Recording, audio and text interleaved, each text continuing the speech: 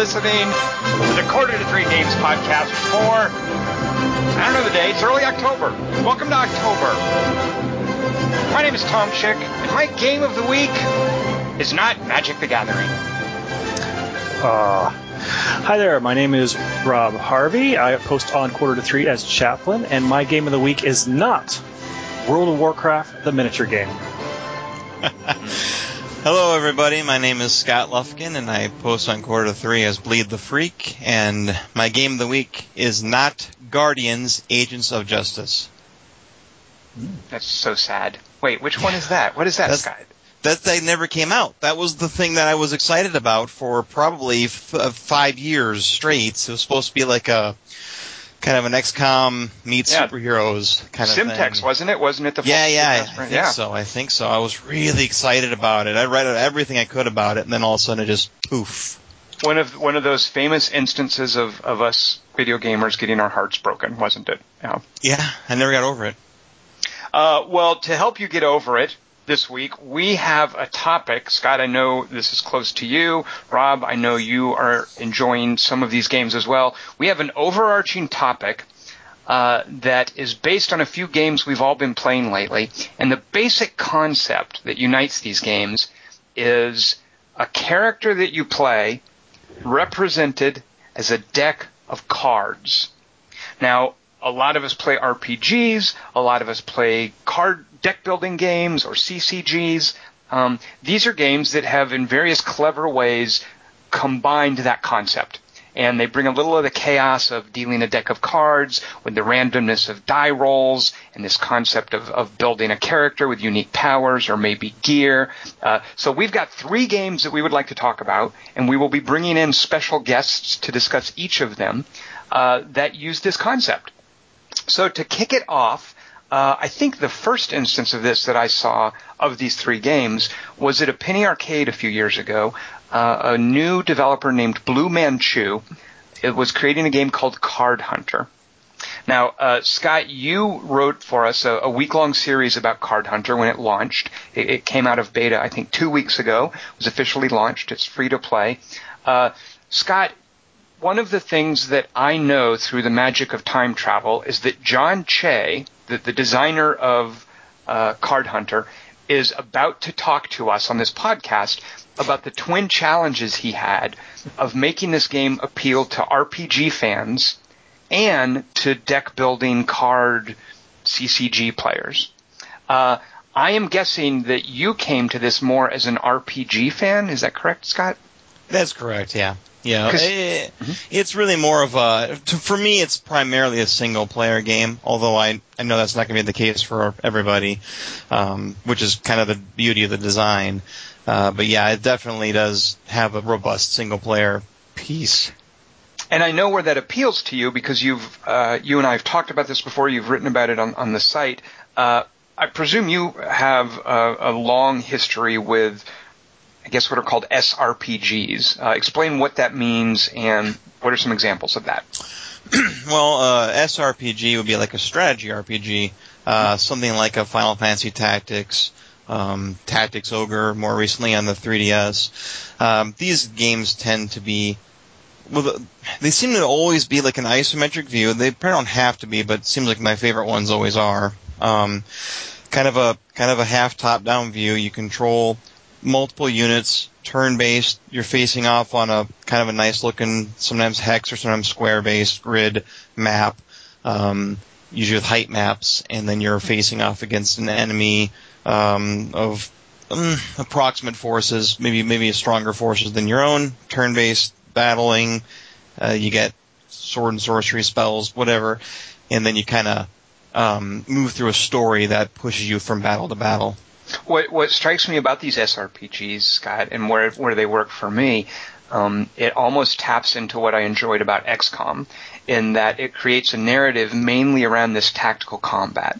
And unlike a lot of JRPGs, or just straight-up RPGs, it really appeals to that tactical combat and all the story bits in between.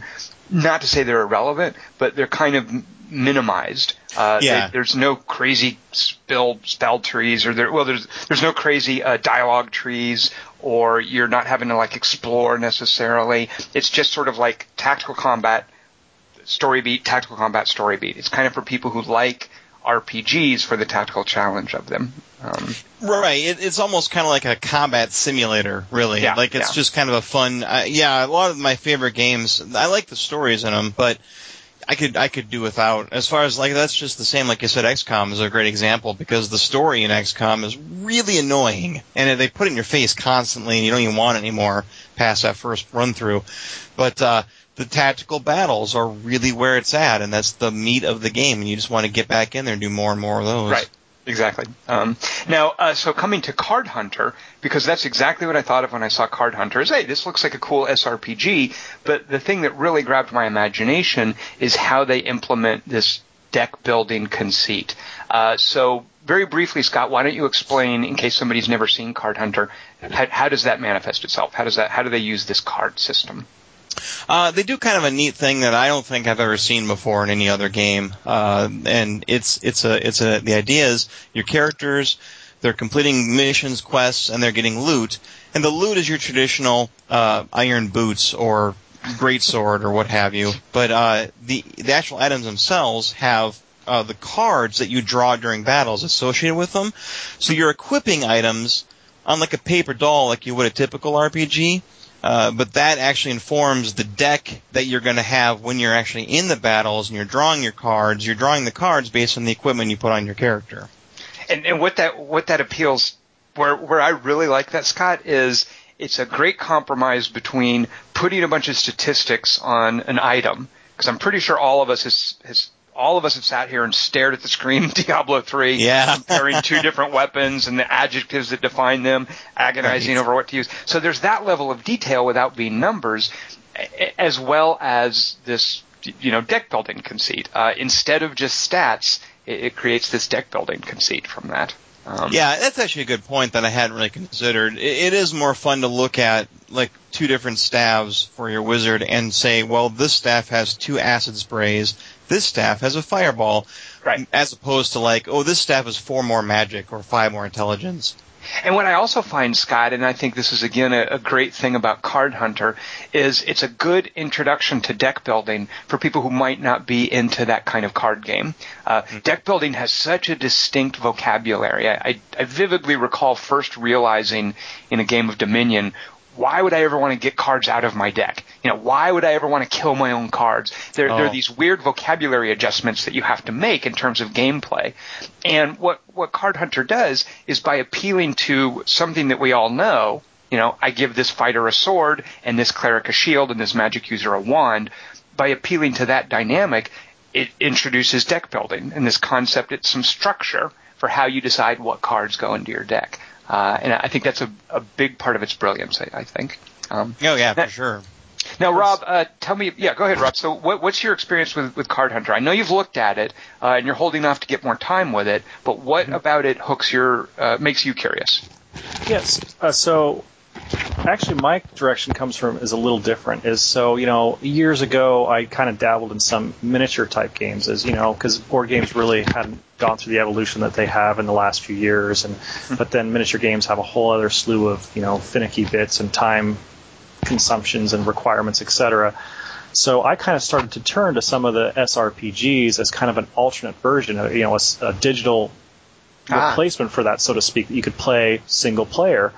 And some of those were pretty good, but say, if I'm playing Disgaea or something, it's like I'm not really interested in those extensive story beats in between, and I just want to kind of get from tactical combat to tactical combat. So when I look at something like Card Hunter, it's really amazing to me, because even though it is a video game, and even though it has all these things with loot and items and such, granted it would be kind of a headache to do all the tracking on, but you could really translate this to a physical product and it would work.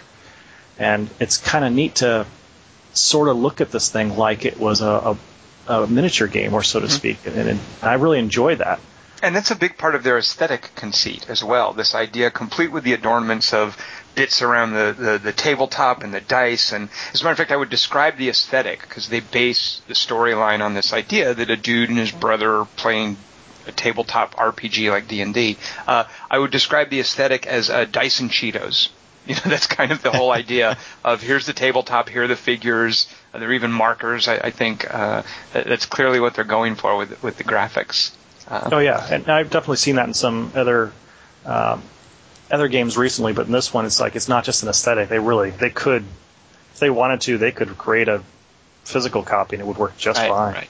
Yeah. So, as far as the form that it takes, it's not a physical copy, partly because that's a tough market. It requires an investment in terms of the production.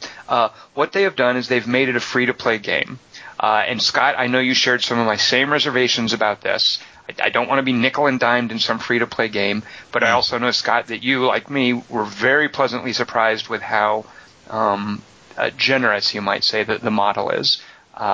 So why don't you briefly set anyone's mind at ease about how, as far as free-to-play games goes, this is one of the good guys. Yeah, and I want to say too that there seems like there's been kind of a slew of actually pretty good free-to-play games this year that have come out that have some genuine, like Path of Exile is a great game and you can play it from start to finish for nothing. So Card Hunters is not my first, but probably my second or third game of this year and of all time, where I'm just like, wow, this is actually pretty good. For one thing, if you don't want to spend anything on the game, which I didn't when I was in beta, I played the beta for almost a month straight and never put a dime into it and had a ton of fun. Mm-hmm. You can go through from the first mission all the way through the entire, story, all the story beats that come up at you. You can go through all that. You can you can earn coins from selling items. A lot of the items you sell are just treasure items. You can just sell them for gold.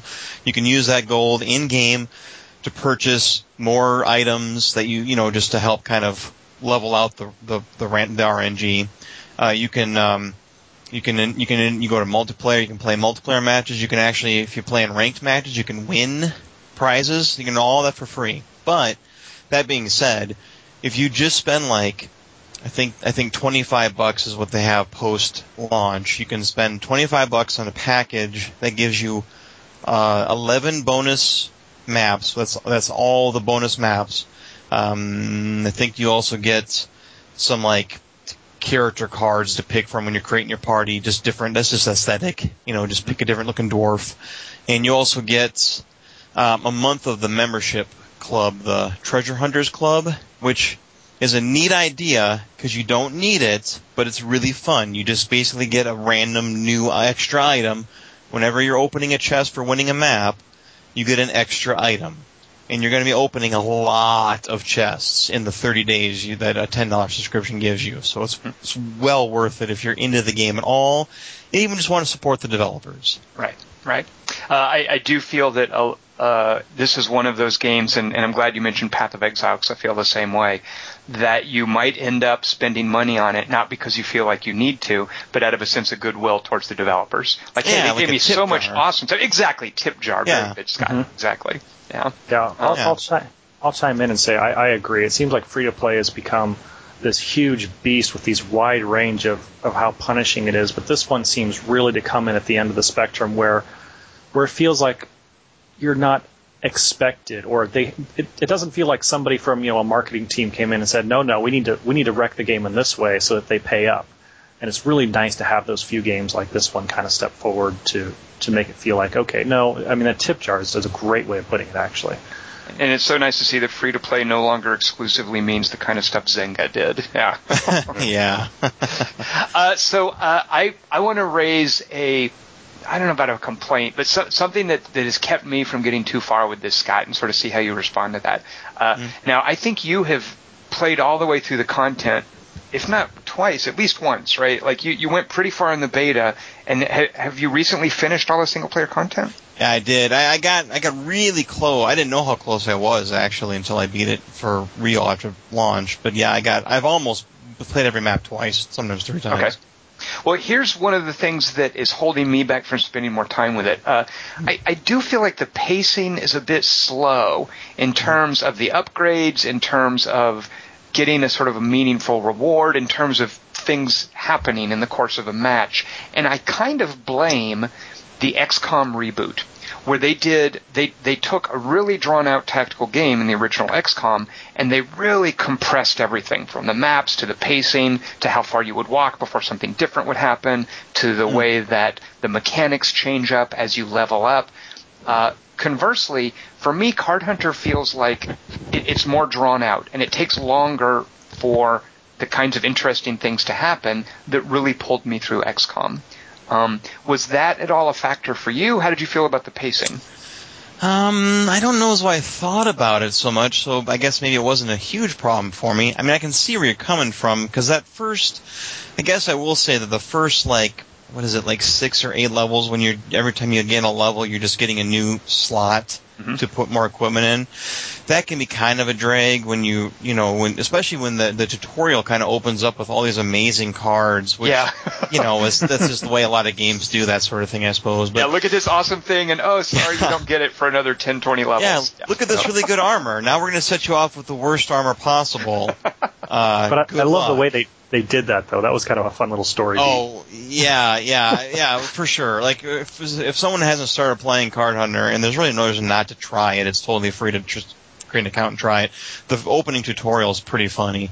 But the pace, once you finally get over that, hump where you stop getting more equipment slots, which end up being empty for the first hour or so of the game, because you're just level 2 or 3 and you just unlocked a shield slot and you never saw a shield yet.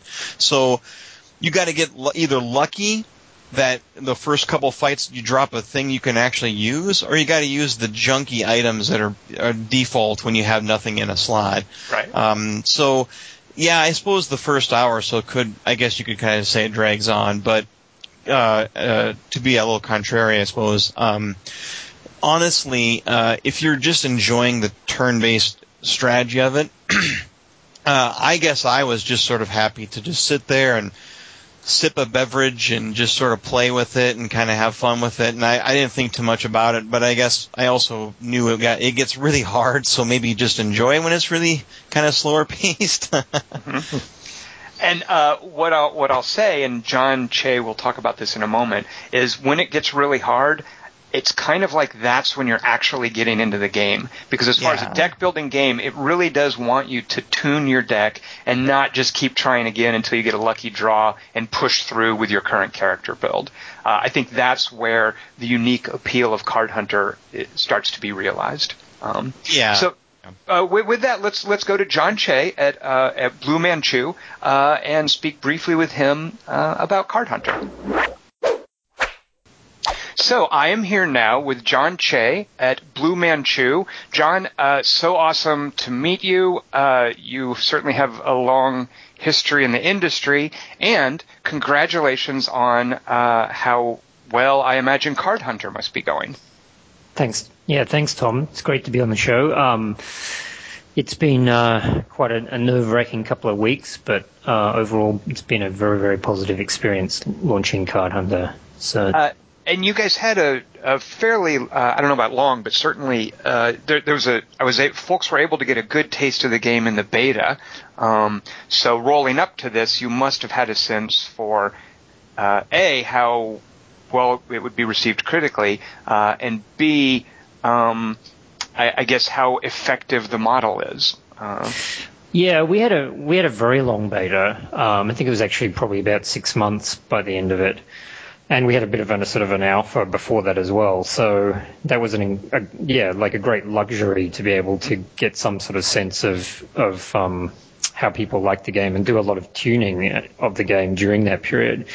But I find when you launch a game, it's always, I'm kind of always pretty pessimistic about these things. I wouldn't say I was pessimistic about Card Hunter, but I try to keep my expectations low. I like to be pleasantly surprised rather than disappointed.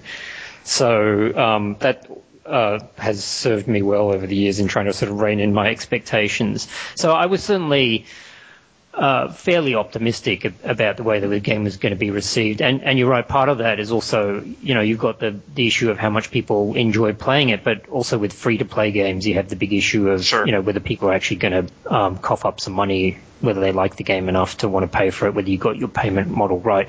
And we actually had a little bit of information on that too during the beta, and no big surprises after we launched, which was good. Is it? I don't know about disheartening, but one of the things that I constantly see said about Card Hunter is, I know it's free to play, but it's really good.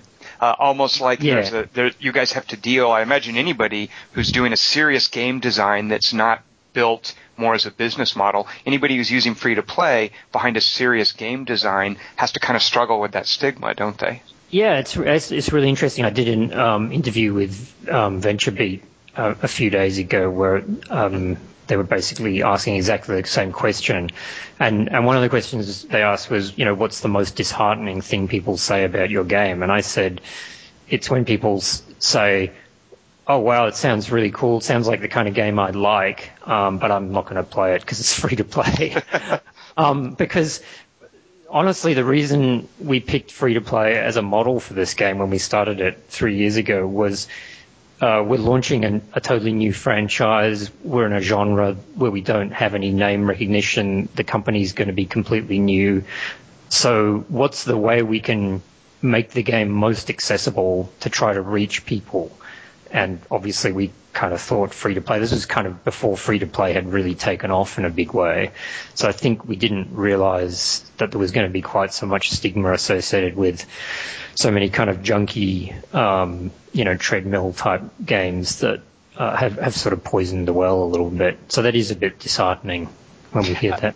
One of the things that struck me though when I first started playing is I, to you guys' credit, see no super compelling reason. Like I feel like you're giving me an awful lot before you're asking me for any money. And even considering the amount I've played, I still don't really feel like I'm being asked for any money. So as far as free-to-play games, I'm kind of surprised very pleasantly at the generosity in Card Hunter. Yeah, well, that was something else we figured is that if we were going to err, we should err on the side of being overly generous. Obviously, if you err on the side of being too extractive in terms of how much money you want people from people and how early you want it, you force a lot of people out. And our goal is really to build an audience because we see this as kind of a long-term play. So, are we too generous? I don't know. I mean, some people are paying. So if you're way too generous, of course, you kind of screw yourself because then you just did all this work for nothing. And I was certainly a little worried that we'd been way too generous. But I don't think we have been. I think we're, maybe we didn't hit the exact ideal point between, making ourselves rich and making a game that people can just enjoy without paying if they don't feel it's worth it. But we're somewhere in the right ballpark, I think. Yeah, well, wherever that falls out, I definitely feel like the folks who are playing come out winners. I feel that's certainly a balance that you've hit, and it goes a long way towards erasing that stigma of free-to-play in my mind. So I do want to talk a bit about before those 6 months where you had the open beta, back when you were creating this game, this idea of creating a character's inventory out of gear, and that gear in turn creating a deck of cards in a kind of card-based tactical game. Tell me a bit about the genesis of that idea. Were there other games that influenced it? Was there a eureka moment where that popped into existence? How did this come about? So I don't...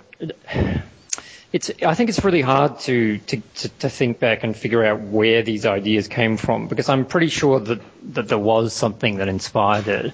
I doubt that it was a completely original idea that popped into my head, but on the other hand, I'm not sure what those ideas were. I know that, the reason it exists is because I decided that I wanted to mash up the RPG type game, and a deck building game. And actually, when you take those two ideas, it's kind of, the rest of this sort of falls out pretty naturally, I think. But it's not an idea I've seen in another game. So I'm pretty happy with that because I don't feel like that. In my history of making games, I think there are a lot of games I'm very happy with, but there aren't a lot of ideas like that where I feel like I can't actually discern where that, so that somebody else had that idea before. So I think it's a good idea. It does create a bunch of problems because I think whenever you're mashing up two genres like that, you get a lot of expectations from people who are coming at the game from different angles. So, we have the people coming at the game from the collectible card gaming side, and then we have the people who just view it as an RPG where you happen to be using cards to do the things that your characters are doing. And so, one of the problems we've run into, I think, is that some people try to play it like an RPG. And in an RPG, you typically have a character who goes around and collects a bunch of really good stuff. And then occasionally you find something that's slightly better. But you always have your sort of set of, this is the best gear I've found so far. And you basically just throw away the rest of the stuff you find. I mean, you sell it usually. And occasionally you buy something that's a little bit better. But in our game, being actually a card game, a CCG, you kind of need to keep all your stuff, and you kind of need to keep re-equipping it and essentially remaking your characters on the fly as you progress through the game. And that's something a lot of, I think, people who play a lot of RPGs don't really understand. And then if they do understand it, they don't necessarily like it. I can imagine that there is a point where some of the missions start getting more challenging, and some people who come from an RPG perspective might feel like they're supposed to just keep banging their heads at this mission until they get the right draw of cards, rather than going back and rebuilding their deck. I can imagine that might be quite a challenge for some RPG players. Yeah, because I think it's a new concept for them, and also it doesn't make sense if you're thinking about it purely as an RPG, because typically in an RPG you create a character and that character has a particular direction, like you choose a class for them and maybe you roll up some stats and whatever, and that's, you sort of imbued your character with a particular style or purpose within the party or whatever. But in our game, characters are much more ciphers. The character themselves is really just a sort of a template. Right. And by sticking this gear onto them, you're actually deciding what kind of character that is. I mean, you do have the constraint of the class and the race that you can't change once you picked it. But apart from that, every character is kind of the same and can be remade into whatever you want them to be based on what gear you give them. So that's, I think, it looks like an RPG, but it doesn't always behave like an RPG, and that I think can cause people some dissonance. I do, to be fair, though, get a real sense of my characters based on how some of them have very specific slots. Like I feel like I find a cool item, and rather than thinking, oh, this is a cool item, I think, oh, this is a cool item that my priest can use. Right. So there is certainly some personality in each of the templates in that regard. It's not like they just all hold a certain number of items. Right. But the reality is that like a 10th level elf priest is exactly the same as every other 10th level elf priest. Sure. If you take their gear away. Right. So one of the things, so in the future, one of the things we want to do is create more of those templates, because I think the templates are really interesting, as well as we have a massive set of items in the game. But for example, you can imagine a class that was halfway between a warrior and a priest, or a mixture of a warrior, priest, and a wizard. Has a few, like, we can create lots of different kinds of classes by mixing up those templates.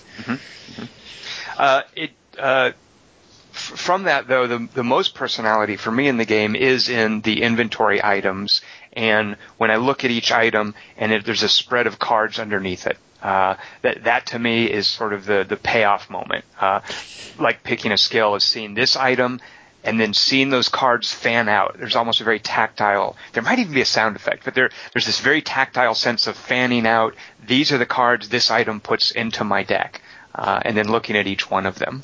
I mean, those building those items was the heart of creating the game, essentially. I mean, it it was a very difficult game to build because we had to build multiple layers of it. Normally if you just build a card game, you've got to create all the cards, which is a massive amount of work in itself. And if you build an RPG, you have to create all the classes, and that's a massive amount of work. And we had to do all that.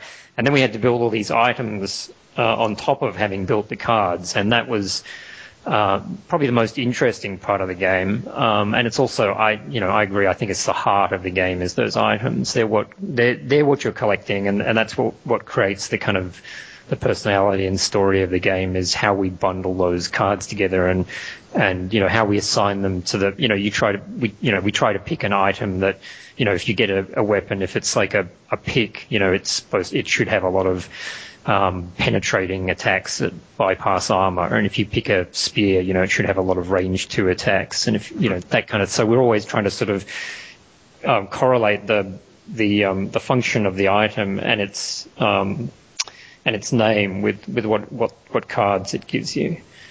One of the things that really grabbed my attention when I first saw the game demoed, I think this would have been at a Penny Arcade Expo at some point, but as soon as I saw the game, the first thing that caught my eye that made me think, oh, that's really clever, now I want to play this, is this idea that in a deck builder, you're normally optimizing your deck. You're either putting really good cards in there, you're trimming down the number of cards, you're trying to optimize your draw at any given moment. One of the really insidious things that you guys do, which forces difficult, interesting choices, is putting negative cards associated with particular items. Because what deck builder am I ever going to play where I'm going to put a bad card in my deck? Right. That's never going to happen. And you guys, by creating each piece of equipment as a spread of cards, force me into this dilemma where I'm getting, fumbles and whatnot drawn in my deck. And I love the drama of that, of when I turn over a card, it might not just be a crappy card, which is the worst case scenario in most deck builders. It might actually be something that has a negative effect on me that I put in there. Right. Yeah, that's one of my favorite parts of the game. I mean, because it's exactly why we put it in there is that, for me, what I love about card games is that sense of anticipation and of turning over the next card and then having to decide what to do with, what often is a non-optimal draw, right. Whether it's actively a drawback or just a card that wasn't what you were really wanting right at the time. But yeah, that was kind of the idea is that we essentially create a little bit of storytelling by having these cards crop up when you're drawing or when the monsters are drawing. So, for example, one of the rules that we have for trying to make monster decks is, most of the monsters are pretty simple. So you might start by building a monster deck that's only got 3 or 4 different kinds of cards in it, but there's no real drama in there. So one of our rules of thumb is always put in a drawback card into a monster deck, whether it's a fumble or a curse card or a trip or whatever, and always put in a really good card, like a card the player doesn't want to see.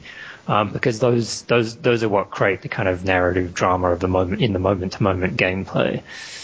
I also feel that the monsters, when I see a monster pull a negative card, that's kind of bracing me for the fact that, because they do that, I think, before it's the players fair. get those.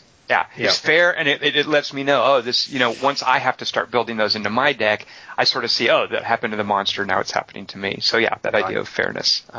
Yeah, I don't know if we have time, but there's another aspect to that I thought was kind of fun that I'm a little sad has disappeared from the game. I don't know if you played D&D, very early D&D, but they used to have a big suite of cursed items in D&D, and they were kind of pointless because they were all sort of designed so that they were like booby traps. There was this idea that you didn't know they were cursed until you picked them up. And then there were some items that I remember there's a cloak that would kill you as soon as you put it on, which was just not a great piece of game design.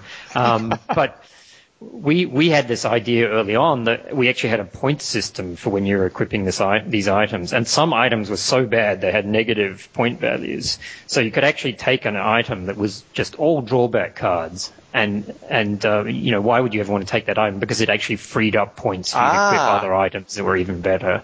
So we actually cut that notion because we felt that it was too kind of pushing the bounds of what people would feel was exciting and fun. Right. I think if you're a very sort of stat juggly type person, it's fun, but for most people it was just a sort of, I think, a bridge too far in terms of trade-offs and difficult decisions. Well, now I'm guessing, and I don't know for sure, John, because I haven't seen the in-game stuff. Aren't there surely some items that give you one super badass card and then 5 terrible cards? Yeah, push it that absolutely. hard?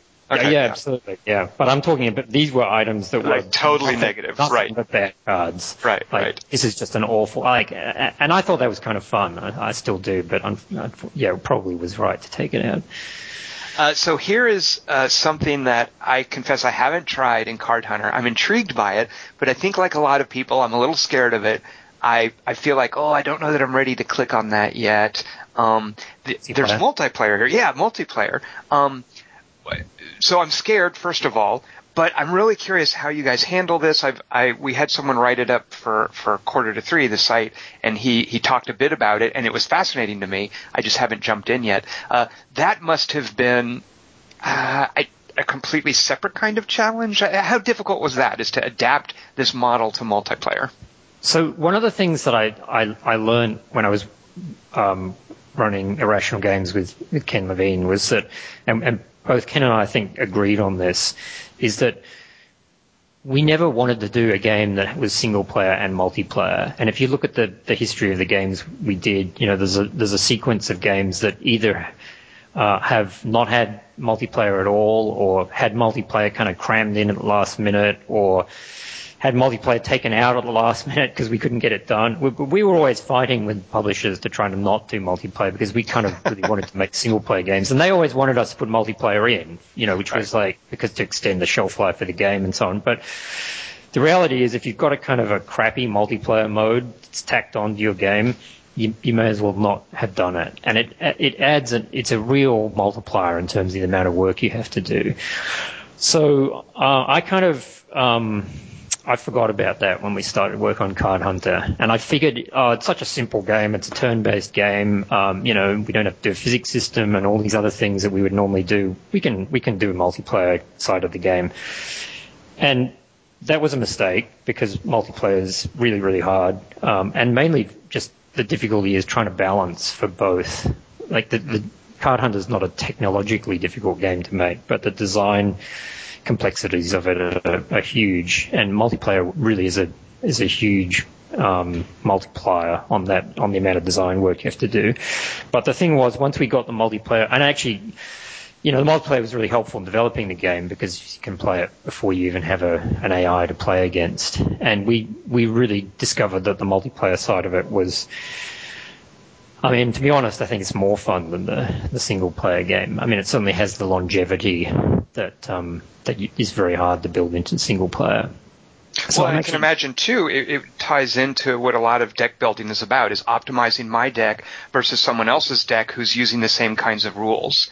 Right. That's what really intrigues me, is I feel like that must be where you really flex the optimization and the deck building concept of this game. Yeah, and in single player you can lose to an AI and then go away and just build a deck that's designed to smash them. And obviously, multiplayer has the much more complicated metagame where you don't know who you're going to be playing against. You might know that a lot of people are playing Dwarf Warrior parties with a lot of step attacks, but you can't guarantee you're going to face any particular opponent with any particular deck. So you have to build in a way that there's that whole metagaming aspect that you have in Magic or any other CCG where you're making these kind of complicated guesses about what kind of decks you're likely to face. And then, of course, we have the additional factor of boards. So we have several different boards that are in rotation at any one time, and then we switch between those. At the moment, we're sort of every couple of weeks we're switching the boards, and those affect the metagame, which I think is an interesting factor that you wouldn't get in a traditional CCG. So particular types of builds, I think, are going to come and go in terms of their popularity and effectiveness. Like if you build a wizard deck which is focused around laying down damaging terrain, that can get much more effective if you're playing on a board that has open lines of sight and movement choke points. But then if you're playing in a very narrow enclosed board, those kind of builds can struggle. So that that's really interesting, I think. Do you guys feel the need, is part of what you're doing now balancing with that? Are you just sort of watching? What is your current stance towards any tuning towards the multiplayer? So, I mean, we did a lot of tuning in beta, but yeah, right now we're just watching and gathering data.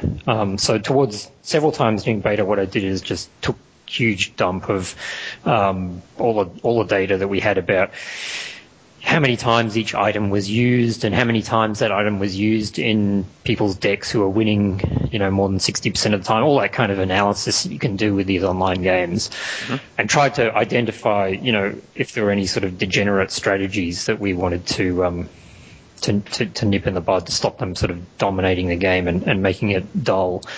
And so far, after launch, I'm just kind of keeping an eye on it. I'm actually just doing it very sort of subjectively at the moment, but from what I'm reading and hearing people say, there seem to be a lot of different viable strategies. And honestly, I think people are still exploring it. It's actually possible at this stage that there is a dominant build. I just don't think anyone's discovered what it is yet. Right. It's almost like the night is still young. We don't know for sure. Yeah, I mean we've had millions of games played, but it's an enormously complicated problem, and it's a fascinating design problem because it's not one you can solve analytically. It's just there is actually no way to understand what your metagame is like except by watching what people do with it, because they're just exploring a space that's so large. That you can't possibly understand it. Anyway. Now, with the single-player space, I feel there's plenty of content there. It's the structure with the modules and that the way you guys kind of relate it to old-time D&D modules. There's a couple of options as you level up and you're unlocking new dungeons. You can do the treasure hunt dungeons. What happens, if anything, when I max out? Like, is Card Hunter a game that currently has an end? Is there any sort of open-ended end game?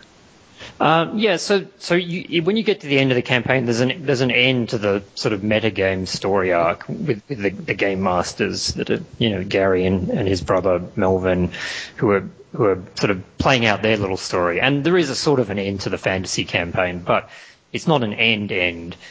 We originally designed, when we were designing the game, we carried it up to about level 50, and this campaign only goes up to level 18. Mm-hmm. So there's plenty of sort of headroom to grow, and there are a lot of cards that we haven't introduced that we've developed already. So we do plan to release more sort of content vertically and horizontally, like just providing more things you do within the existing level range. But the idea is that as we keep, that we want to keep expanding the card set, and as we do that, we keep expanding the single player content by which you get introduced to those cards and can acquire them. Mm-hmm. So there's plenty more to come, but yeah, I guess there is an end. There's a sort, like at the end of the first chapter or whatever. Sure. Now, finally, I want to ask you, John, about something that someone mentioned to me, and it kind of set off a light bulb in my head. I was like, oh yeah, that is kind of different. And I'm curious if you've heard this from other folks. A lot of times tuning in a deck building game is based on getting your deck as small as possible so that any given draw is more likely to get you a better card. One of the things that I feel is going on with my characters as I'm leveling up is that my decks are getting bigger, and that it's therefore making less likely that I'll draw some of my favorite cards. I feel like there's almost a reverse to tuning in a normal deck building game, and where you streamline your deck. Here, it feels like as my character's leveling up, I'm getting more cards, and my really cool draws are kind of getting lost. Getting worse. Yeah. No, that's exactly right, and I think it's a bit of a problem with the game. I'm still thinking about that, actually. So what happens is that as you go up to about level 10, I think it is, new slots open up. I'm not sure if it's every level or pretty much every level you go up, you get a new slot. And that means you have, as you say, your deck gets bigger, and that causes the impact of any one item to get less and less on your deck. The thing is, we always envisage that as kind of just an early part of the game. And after you get to level 10, slots stop opening up. Now, the things that fight against that are that as you level up, you get more health, and you also obviously get access to better items. So your characters do tend to get more powerful, but there is a weird kind of a thing where in the early game they're kind of going forward and backward at the same time. And I think that's a bit of a problem. I think we need to do something to counteract that, and I've been kind of mulling that over a little bit. Actually, I think when I was in the shower this morning, I was thinking about that exact problem. Well, I have to say, John, I kind of feel like you just did. If there are no more slots that open up on the way to once you get past level 10, it seems like that's where the work of optimizing the actual cards in your deck begins. Yeah, you've pretty much satisfied my concern right there. I feel like I might have satisfied your concern, but I think what I'm more worried about is people who drop out before they get to that point. Okay. Because I think there are some people who think, well, A, that the game's too hard, and B, they don't like the fact that they feel like their characters are getting worse. I mean, a big part of leveling up, of course, is the feeling that your characters are getting more powerful. And if people I think some people don't think that through. They're quite happy that they're getting new slots, but then some people pick up the feeling that you just described, which is, I think, accurate, which is that their decks are getting diluted as they level up, and therefore, in some sense, they're getting weaker. Well, it sounds like, just like you were talking about before, the challenge from people who come to this as an RPG and who don't want to have to change out their gear, that's a unique obstacle that's part of your design for RPG players. Whereas this idea that on the way to level 10, I'm getting more and more cards, so I'm not optimizing the deck I would in a normal deck building game, that's a unique obstacle for people coming from the deck building perspective. Yeah, absolutely. Yeah, and so we actually have a balancing mechanic that I'm not sure you've even seen yet, where you get these little, we call them power tokens. They're a kind of a rationing system for how powerful the items you can equip are, and that's our real system for managing the power of the deck. The opening up the slots is only ever intended to really be a sort of a tutorial element. And back when we had 50 levels, the idea that the first 10 levels would be tutorialish seemed very reasonable. But if you're only getting to level 18 and 10 of those levels are sort of tutorially, more than half the game is taken up with that. So it's a little bit of it goes a little too far at the moment, I think. What happened that it went from level 50 to a level 18 cap? We realized that we were creating 100 hours of gameplay or something for our initial release, which is just, we just made a mistake calculating the amount of content we were going to build, because I think we have roughly, we probably have 50 or 60 adventures just at level 18, and each adventure is multiple battles, and each battle, they're not short battles. They probably take 10 minutes at least each, and you might have to do them multiple times. So it's just a massive amount of content already. But it's not like there are 32 levels worth of content that you guys are that you cut out and they're hidden in a box somewhere. I wish. No, they're not. There's a bunch of cards that are designed and ready to go. Like, a lot of the more powerful cards aren't in the game at the moment, which is a little bit sad, because some of the really interesting cards that we played with a lot during Alpha aren't in the game at the moment. But it's kind of nice knowing that we have them ready to release at some stage. And I know you must hate being asked this early in the process when the night is still young, so to speak, but what have you announced so far in terms of what kind of support you'll be doing and how you might roll out these cards and additional content? What's the plan that you've already talked about? I don't think we've announced anything, because we don't really know. Right now, I try to take this project very much one step at a time, just because it's all new to me, and we're a small team, and so it's not like we have some sort of secret master plan that we're following. We're working on more single player content at the moment, and our idea is that when we release that content, we'll at the same time release a bunch of new cards and a bunch of new items and perhaps those things are more easily found in that new content, so that it becomes kind of interesting place to explore, to collect new stuff as well. But obviously also those items would sort of go into the general rotation of things you could find just playing the game. And then, but also, we really want to expand the scope of what's in the multiplayer side of things, provide more sort of structure, social features and tournaments and stuff like that. So we're actively working on both of those things at the moment. Okay. Well, I don't feel like there's any shortage of content, as I mentioned before. So I love seeing just how the map just is constantly lighting up with new stuff and new places to go as I'm playing. Yeah, if anything, I think we might have created a little too much stuff. But, Scott, once again, if you guys are going to make mistakes, those are exactly the right kinds of mistakes to make from the perspective of us players. So glad to hear it. Well, John, thank you so much for talking a bit about this today. This is part of sort of a newfound discovery along with Sentinels of the Multiverse for me, a tabletop game called Pathfinder. Along with those two games, I think you guys at Blue Manchu are just doing some great work reinvigorating the idea of playing with decks and deck building games. So thanks a lot, thanks. and best of luck with Card Hunter. Thank you very much, Tom.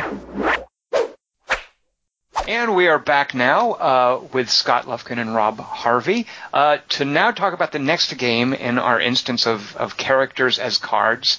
Who here has played or will play Pathfinder? I'm raising my hand. Rob, I see your hand is up. Me. Yeah, Scott. Raise my hand. Yeah, that sounds like a really cool game. I'm eager to hear the discussion on that one. So Pathfinder, I think it came. I don't follow a lot of Gen Con news, but what I think I understand about Pathfinder is it kind of exploded at Gen Con, which doesn't surprise me because holy cats, what an awesome concept. Now, Rob, you're kind of my early adopter with some of these things. I wait to hear from you how awesome they are. It's the case with Pathfinder. It's the case with the third game we're going to talk about. Why don't you explain briefly the conceit of Pathfinder? That's interesting. I thought you usually sent me out to ferret out the games you were going to avoid, but well, you do that as well. But every now and then you find one that's awesome, and I'm like, great, okay, you were the guinea pig, you took the bullet, now I'm on board. And this one worked out great because this and the other one I really quite liked. Yeah, I was actually surprised you've taken to it so much because the co-op mechanic. But anyway, I'm going to disagree with that in a second. But go ahead. I want to explain why that works for me. Yeah. Okay, so in general, Pathfinder also caught me completely off guard. I was actually I don't follow Gen Con. I've never been to Gen Con, but this year I was actually following Gen Con for a different game, and just in reading about and pursuing information about that, when I sort of internet-wise bumped into the Pathfinder, the more I read about it, the more I was like, oh my goodness, what is this thing? This is not any kind of card game or board game I've ever played. Hold on. I can't let you get by with this. What game were you following Gen Con for? Oh, so I was going to ask him that too. Yeah, like Chip Berry. Well, I feel kind of bad because I was so excited about it. It was a big deal in the household, but it was High Command, which is the Privateer Press's. Well, it was supposed to be a deck builder, but I really, having now played it a decent amount, I suspect how much I could really call it a deck builder. I mean, it's in the naughty pile right now. It's on timeout, and I'm waiting to see how it develops over time. This Rob, is why I let you play these first, so that I can afford things like that. Yeah. Yeah. The funny thing is in fact, I think it was in the last podcast, but I was definitely thinking of like, okay, this is a deck builder I think Tom would like. It's got all the things that he really cares about. It's got unique flavor. It's got really rigid mechanic. It has competitive elements. It has severe interactivity. I was like, he'll like it. And after I played him, like, I hope you forgot I even mentioned this one. Okay, nice try trying to slip that in. But okay, so you're following Gen Con for this High Command thing. You bump into talk of this Pathfinder thing. I should also mention, and I should apologize, that I was helped out by a very generous individual in Quarter to Three, Dream Shadow, who helped me to obtain the copy of High Command. So it is with some sadness that it turned out to not be what I'd hoped it to be. Have you broken Dream Shadow's heart, by the way, and told him that you don't like the game he helped you get? No. Was he involved in making it, by the way, or he's just someone who... No. He just... Okay. I put a general shout out for a Gen Con Ninja, I guess is what they're called, because I knew this particular product wouldn't be available. It's still not available by retail. I see. So he secured a copy for you, sent it along, and then you weren't even polite enough to like it. Maybe my sights were too high. I don't know. I really... In the household, I compare it to my feelings on Halo, the last Halo, when they dropped out Firefight. It was just so... I had in my mind something I expected it would be, and it was so far from that I think it just really poisoned the experience. So what I'm hearing from you, Rob Harvey, High Command gets 1 star. Right now it kind of does. I tried, but it's not done yet because it is a deck builder, and I think that they're finding their feet. I just don't know how they're going to find their feet because the whole base set seems like it's got problems. The silver lining, of course, that you did find out of this Pathfinder. So tell us what that is. Yes. So Pathfinder is a neat little beast. As far as I can tell, it came out of the kind of the brainstorming of folks that are very into traditional pen and paper role-playing games. In this case, the Pathfinder game, which I'm not into. I'm not into that stuff. I don't do that sort of stuff. But it's a very different kind of way of approaching games, where you have a set group and you meet and you play these games, and it's just a totally different kind of thing than traditional board gamers or card gamers. But it seemed like there was a desire to try to take that experience, crunch it down, make it so you didn't need the game master or whatever, and have the game kind of run itself off of cards, which is a very interesting thing to do because these traditional RPG games have a much more story focused, they're much more character based type game, and most importantly, they have persistence, which generally speaking, board games, card games, they don't. You play it, you're done in 30 minutes, 6 hours, 2 days, whatever, and you're done. That's it. You pack it all up, you start a new game, you do whatever. Whereas Pathfinder's real hook is you're not. Every game is hooked together, so you have a persistent character with persistent inventory, and you end up chasing after loot, or you can remember what happened when your character was a newbie, and all this kind of stuff that really makes it a very unique product.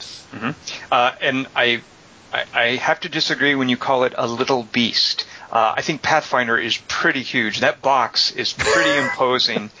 And it comes as, when you buy it, I think it's even called the basic set, like Pathfinder : Adventure Card Game : the basic set.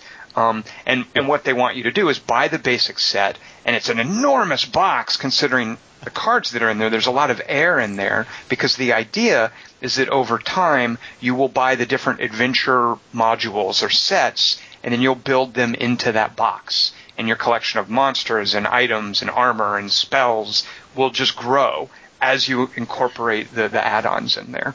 I would definitely, it is definitely a beast, even with just the core set, quote unquote. But I mentioned it in the forum before, I really think that somebody would be kind of kidding themselves if they think of it as just a core game. I mean, it can work that way, but if you really want to get into the hook that really works for this game, you should consider it a 1,200 card game that's going to be released slowly over the course of a year. Yeah, like an episodic content kind of a situation. And that's exactly how they're positioning it. I mean, they're not trying to, pull the wool over your eyes. I think they're very upfront that this is episodic. You're getting it in bits and pieces. Yeah. So the things that now, Scott, you know about Pathfinder, right? But you haven't tried it yet. Is that correct? I watched it with great interest. Maybe even the video that I watched was out of the same Gen Con he's talking about. I watched it was kind of one of the designers, I think, was kind of walking through how it works, and it seemed right up my alley. I love board games like Descent, or we some of my buddies of mine just played like a 20-hour Descent campaign just this last weekend. It was pretty grueling, but we got through the entire campaign, and it was a lot of fun. You said you had kids? How does that happen anymore? I can't dream of doing that anymore. Well, I'm lucky because my own boy, he's into the same. He's into board games and stuff. So it's like having a smaller version of me in the house. Yeah, and the thing is taller than me, so. Yeah. Well, they have to get to a certain age, I guess, Rob. So you might have to, some of these things you might have to table until your boy gets a little older. So. Yeah, just hang in there. It happens over time. Yeah, I think I'm in the twilight where he's just kind of starting to come online, and I slowly introduced him to more and more games. Get him indoctrinated. Just start making him sleep with a board game. Just put him in his bed. Take away the stuffed animals. Put that big giant Pathfinder box out. Do you want to play with some 12-sided dice? I bet your friends don't have any of these. I should try. We're going to go on things like the Star Wars miniature game and Dust Tactics and some of the simpler stuff that doesn't require too much reading or too much math. But 20 hours of Descent would be a hard one to pull off. I'm amazed he can do it, but he actually was the Overlord, in fact. So, Ooh. yeah. Well, what I like about Path, I by the way hate Descent. These co-op games, especially the games where it's players against some sort of a game master. I'm just not interested in that kind of tabletop RPG stuff anymore. I mean, I love that people still do it, but it doesn't really work for me. So one of the things I love about Pathfinder is it kind of lets me experience that, but in the context of very specific rules. It's very card driven. I can ignore the story beats if I want, but it's that same idea of getting together with friends, leveling up my character without the embarrassment of having to role play the tavern keeper or whatever, and having a character advance. And that, again, very much this kind of XCOM or SRPG experience where I'm just showing up for the tactical interactions. And from that, I get that persistent leveling up. Actually, I was going to ask about that. So that sounds like there's no game master or overlord running the game. So is it just everybody who sits down at the table all working together, they're just playing against the mechanics? Yeah, and what I think is unique, one of the things that uniquely appeals to me in Pathfinder is, unlike other co-op games, two things. The persistence lends the game a sense of greed. So when I'm playing the game, I have my character. I'm not just here for this game session.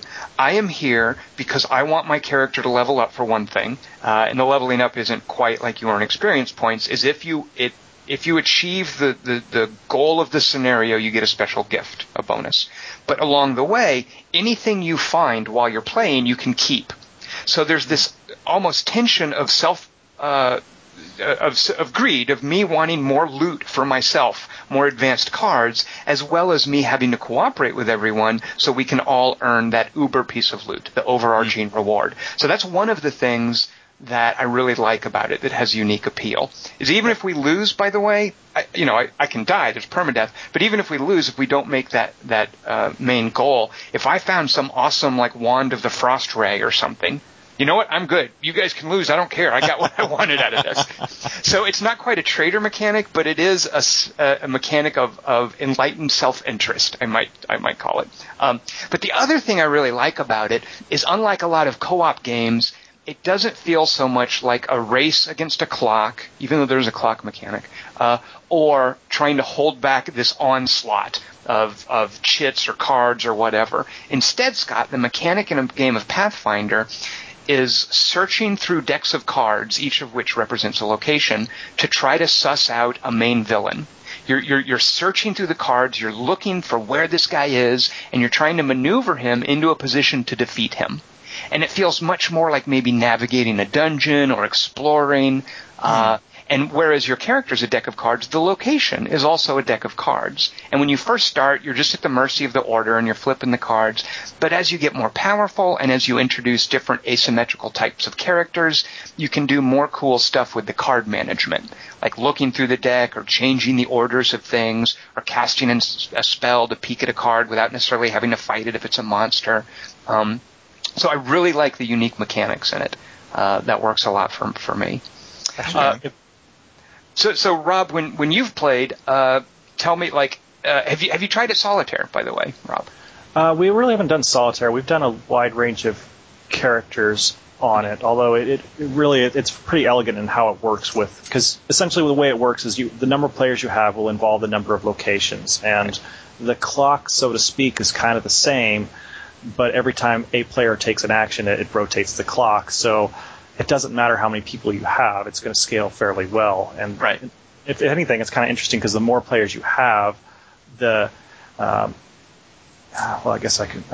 more players you have, the more interesting it becomes interactive because everyone's trying to decide when to best burn their blessings to make a particular thing happen. A blessing is essentially lets usually a special thing happen. An extra die is rolled or lets you skip through something, and it becomes pretty interesting as it expands, but it also condenses fairly well.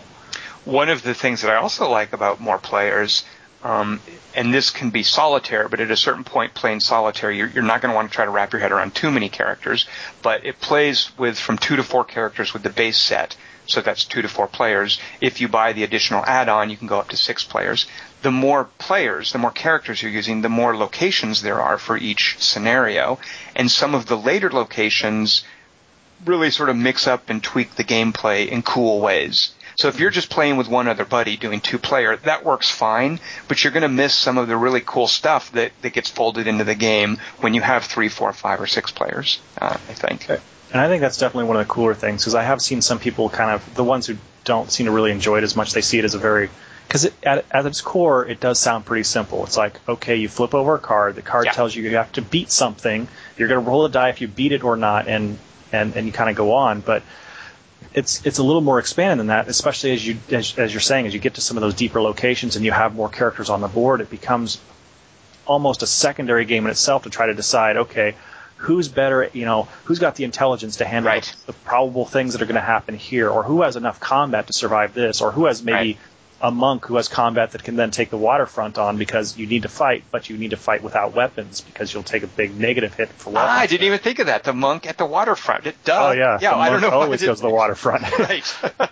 So it does some cool stuff, and you're right. It does expand. And you're touching too. Just I'll mention real quick. Just the asymmetry with the different characters. This concept of the monk goes to the waterfront. Duh. I mean, there's a lot of kind of eureka moments like that where you realize how a character's unique gameplay mechanic can fit into the game in unique ways.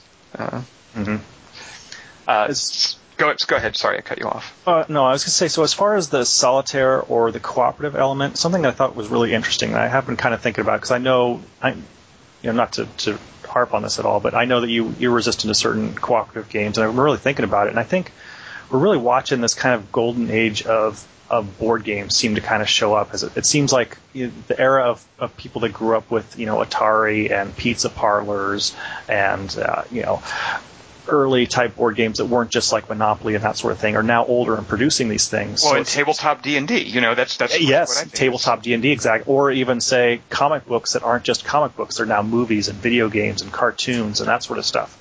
So it seems like this has kind of had a secondary effect of a golden age of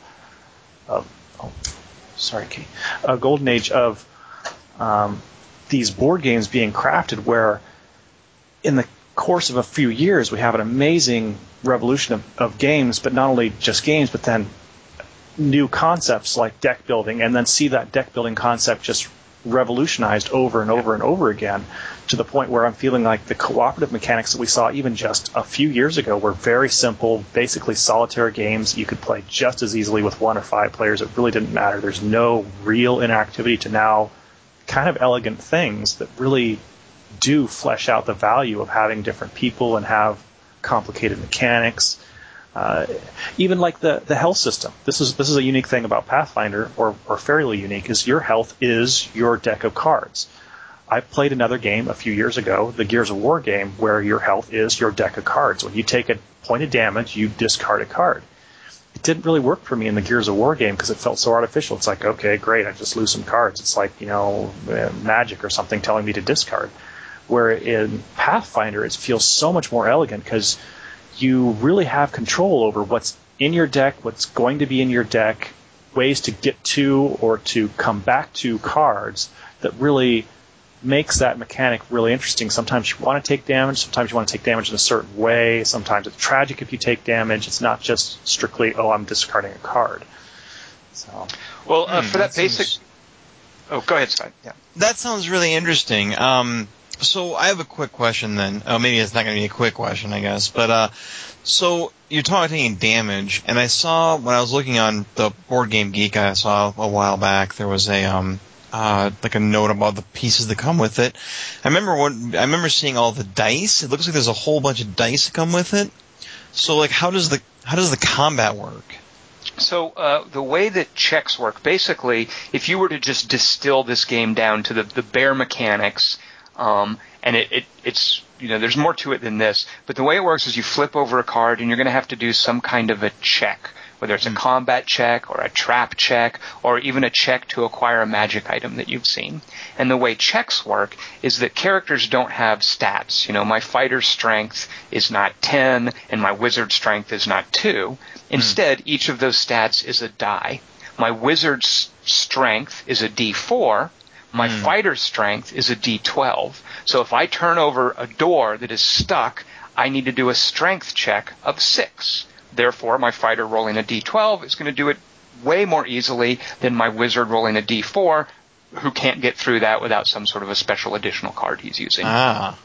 So that's the basic dynamic, and they play with it very nicely. There's a lot, it's a lot of dice and a lot of cards. The chaos of a card game and the chaos of a die rolling game, they come together and they will bite you in the ass many times. As a matter of fact, it has permadeath. The idea is that you play the game, and as your character levels up, you're supposed to mark on the card what upgrades you're picking.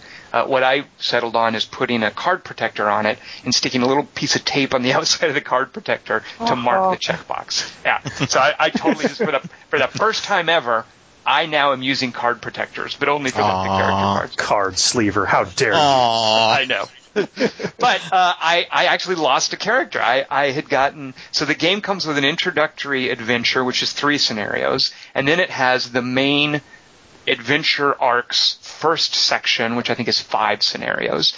I had gotten my sorceress to halfway through the main thing. We were in the 4th scenario. We were 1 scenario away from basically beating the content that comes with the core selection, the core game set.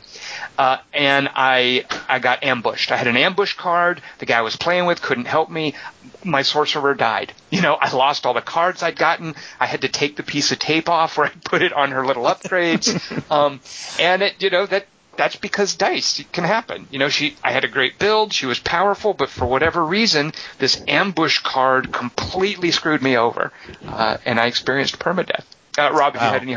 I want to hook into a couple of those things. I think that's another two things you were hitting there. I think really touch on the magic of this game that you really don't expect. Is as far as the permadeath, it kind of feels like you're playing Diablo, but only in hardcore mode.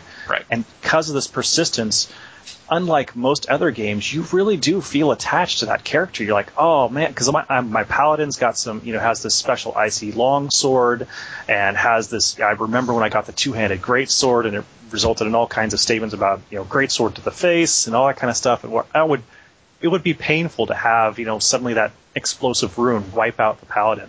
It would not be a good day. And I think they did a good job of borrowing from the traditional pen and paper RPG feeling of like you really kind of, because on the one hand I'd say Pathfinder's a little easier than most co-op games, but at the same time if something goes wrong you're really going to feel it. So. And think of how painful that's going to be down the line. Once they start adding the more adventures. Like I was okay with losing my sorceress at this point. If it had happened after a couple of more sets of adventures had come out, I might have had to drink heavily for a night or two. I don't know. Yeah, I can almost picture people on adventure deck 4 or whatever. Essentially it starts getting kind of hairy, and they're like, no, I'm not exploring anymore. I'm right, exactly. Pass. Yeah. I'm going to take the safe route. Something Tom said that brought a question to my mind. So it sounds like we have. I know there's a whole bunch of more expansions that are out and coming out for it. So are these expansions? Are they not standalone? Like, do you have to have characters that you have leveled up to a certain point to be able to start doing them? They do. So. Actually, in a moment, let's go talk to Mike Selinker about this, the guy who created the game. But as we mentioned before, they're very upfront about this as an episodic game. When you buy this base set, not only is it only going to get you so far, I think the content in the base set you could probably get through in maybe 2 game sessions with your buddies. In a way, it feels very limited. They kind of taunt you with some content in the box that you have no way of using yet. For instance, every character can choose one of 2 advanced subclasses, which do some really cool things. And that comes in the basic set. But all the cards in the basic set, and even the first little add-on you can buy, there's no way you can access that content yet. So you're in it for the long haul. The stuff that they release down the road, you're not going to be able to play until you've basically leveled up through the content that you've got now. So it's a at times I can imagine it'll be a very successful business model, but keep in mind it's a business model distinct from other games you've played. And let's actually now go talk to Mike Selinker about that.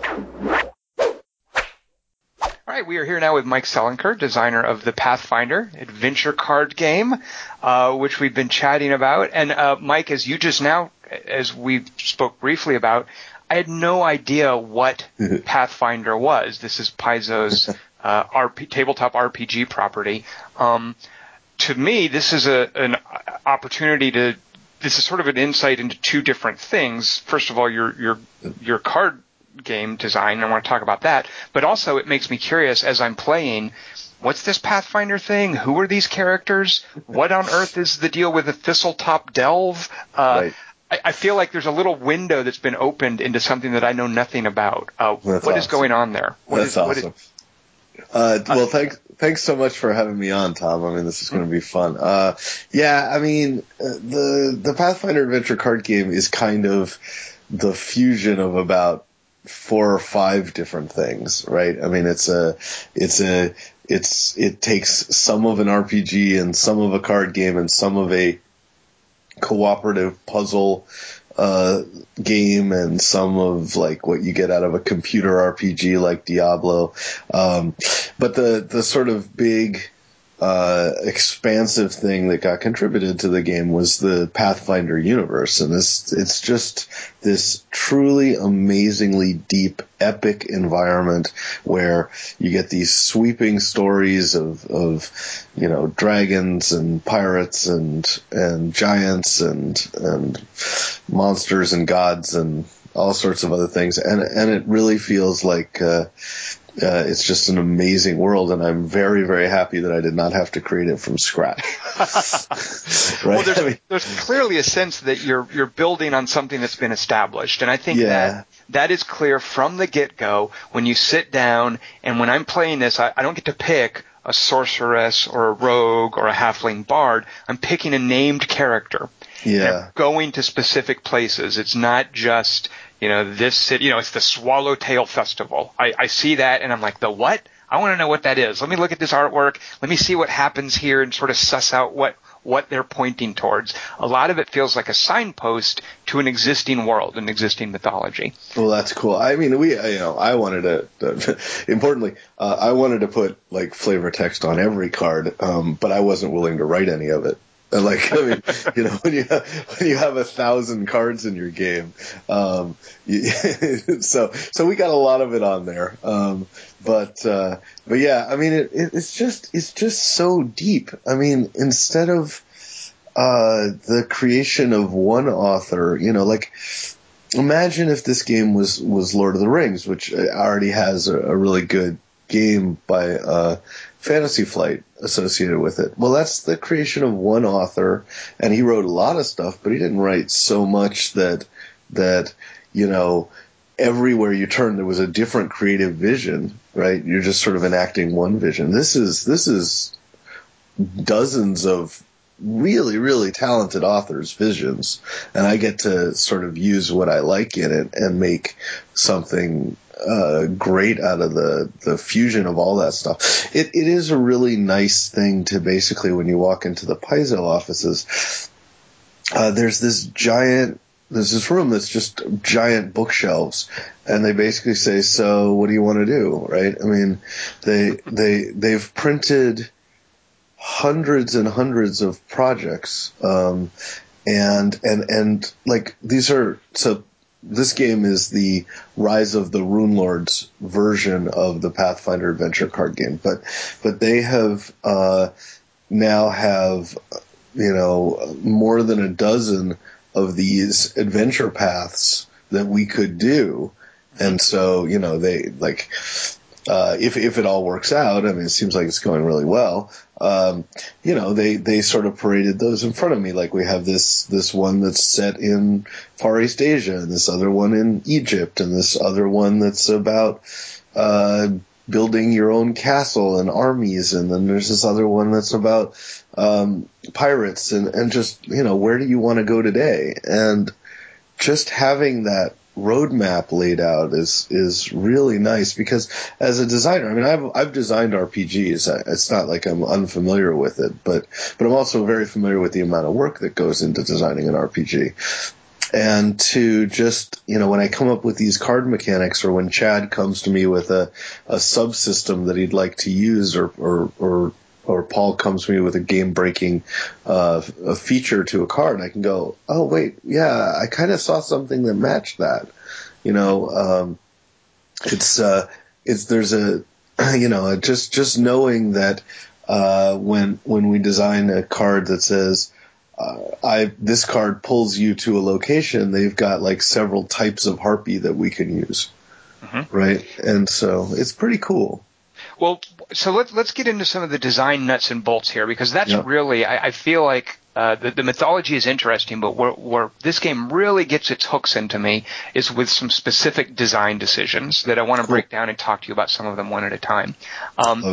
The first one, of course, this idea of your cards as your hit points. Your deck isn't just a resource, it's also a limitation. Every card I use is one card fewer that can protect me from damage, or maybe you can tweak the fact that I get to recharge a card instead of discard it. You have unique mechanics with burying or banishing cards.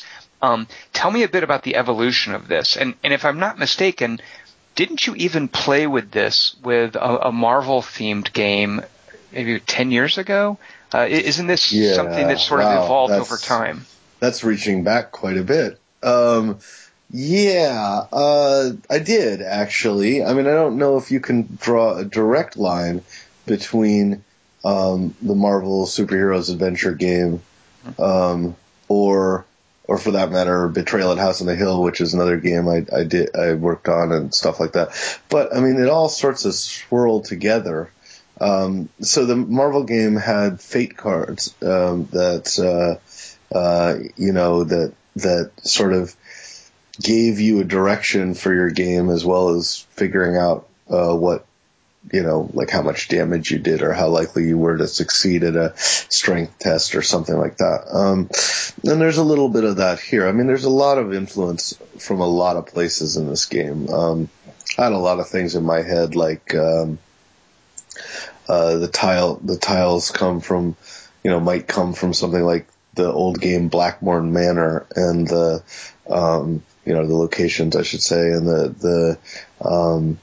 there's little bits of Diablo in here, and little bits of the video game Eco, and I mean just all sorts of swirling stuff, right? I mean, obviously we created some new stuff, but the cards as hit points thing, basically comes from knowing, having been worked a little bit on Magic the Gathering, and just knowing how it feels when you run out of cards and the world caves in on you, right?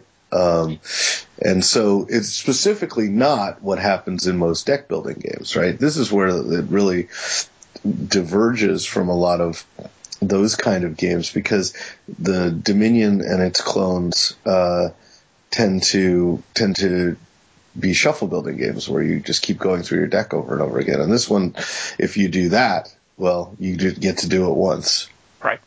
Right. It's a very rare thing. Like the cards, the direction of the card flow is kind of one way for the most part, and painfully one way. Yeah, and I mean, like I said, there's characters in the game. One of the things I really wanted to make sure that happened in the game, and Chad was particularly good at making this happen, was making sure that all the characters really played differently. So some of the characters are like built to try to put cards back in your deck.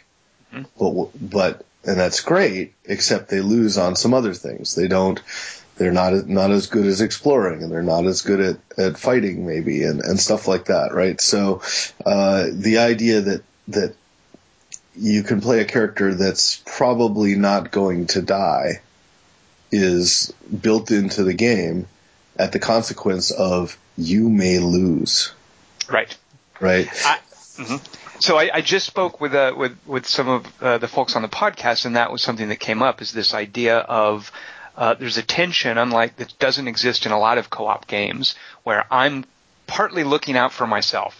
As I find things, they can go into my deck. I'm uncovering treasure. But then almost a secondary consideration is helping everyone else win, so we get that one reward. So it feels, and this is all due to the persistence for the most part, but it feels like a tension between enlightened self-interest and cooperative gameplay, which, as far as I know, doesn't really exist in a lot of board games, but is constant in tabletop RPGs. Exactly. When I'm playing and I find it brilliant how this one little idea of a persistent set of cards introduces a dramatically new, unprecedented system for board games. Well, I think that, I mean, that's exactly right. And I think, with the exception that you probably put a lot more flowery words on it than I would have, but I mean, there's been a goal for a long time, not a long time because this game hasn't been out very long, but for a while, about cracking something called the pandemic problem. Explain that. What is that? Because I hate pandemic. I want to hear what the pandemic I don't hate pandemic, but it has. I know a lot of people love pandemic, but I'm guessing that the pandemic problem is going to be an encapsulation of why I hate it. What does that mean? It means that one person can run the game for 5 people. Right? Exactly. I don't need to be here. One person can play it. I'm just watching. Yeah. Exactly. And so I looked at that as a design challenge. Like, can I kill the pandemic problem? Because I want to design a cooperative game. That's kind of where it started, right? It's like, I have never designed a cooperative game other than a role-playing game, right? So as a game designer, what is the challenge that faces me when I want to design this game? And I said, well, I'm starting with the pandemic problem is going to die. And so the way I figured out to do that was, I want you to care about your deck very, very much. And so the persistence element is a major portion of that, where it's great if we all as a group find the super magic longsword, but it's really good if I do. Right? And so, especially when you can walk away from your group, like, you can take your character, roll it up in your sleeve, and go over to your friend's house, and you take that magic longsword with you. Right? And like, nobody's getting it out of the game because you just walked away with it. And so then it starts to really matter. And so the pandemic problem, to some extent anyway, disappears. And I found that was what made people really compelled to play the game. I've seen people who say, and I hope this is rare, I don't really like this game, but I can't stop playing it. Why do they not like it? Like, they don't like, if they don't like it, they might be saying, well, there's been some talk like, it's just flip a card and roll a die or something like that. Now, that's what I don't think that's true, obviously, but that the gameplay isn't what attracts them, which is really weird to say about a game, right? Mm-hmm. Instead, it's this sense of investment and wanting to grind through it and get better and make sure that the right decisions are made and I hope that along the way they actually are having a good time, but it's really scratching an itch they didn't know that they had with their board and card games and had never been willing to invest in for the RPGs, right? Like, the thing about an RPG, so if one problem to solve was the pandemic problem, another problem to solve was the omniscient game master problem, right? You can't build a game without a game master and expect people to run through it without the game master role of guiding them towards some conclusion, right? And that's a real problem. So that's where the timer deck came from, right? Mm-hmm. The timer deck is this doom clock that if you decide that you're essentially better than the game will cause you to lose. Mm-hmm. And so you have to be aware, you have to keep on a certain pacing, and I think that also heightens the dramatic tension, whereas a lot of RPGs, while they get the dramatic tension from the possibility of death and loss of the permanent stuff, they can lose on the pacing part because there's no sense that the game is trying to kill you. Right. And so, in fact, there's this person who might be going out of his way to specifically not kill you. And we needed to get rid of that too. And so this pressure builds up, kind of like, putting a lid on a pot of boiling water. And hopefully at the end you succeed and you get what you want and so forth. But I mean, we really tried to hit those problems, that we saw in all of the things that we were borrowing from.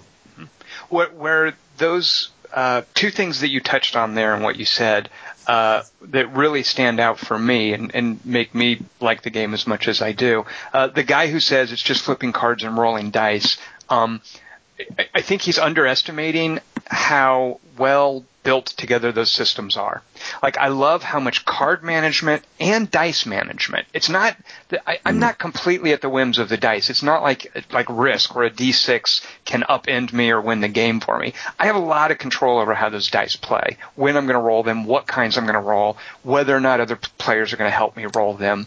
I feel that the flipping of the cards and the rolling of the dice is so interactive in a way that it's not in a lot of games. I think at one point I actually said, when I was young and dumb, a game doesn't need both dice and cards, right?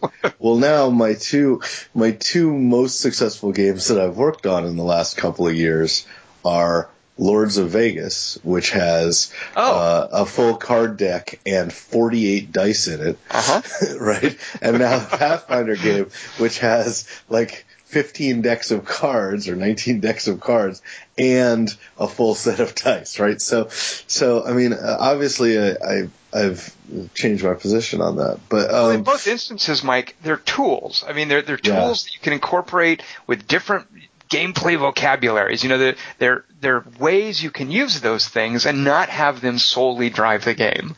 And they're both a little chaos, and this is chaos that we can kind of manage and shape and sculpt a little bit as we play. I think at some point on Lords of Vegas, James said, when James said, what if it had 48 dice? Sorry, James Ernest, my co-designer, said, what if it had, 48 dice? I said, that's a lot of dice rolling. He said, but what if you didn't roll them a lot? Right? And I was like, maybe I'm missing the point here, Mr. Famous Game Designer. And the same is true in the Pathfinder game, where we say, what if this game had a whole lot of cards in it? Well, that would be a lot of randomness. Well, what if you could control that randomness quite a bit? Right? And so in some sense, in both games, shaved off the thing that those components were known for.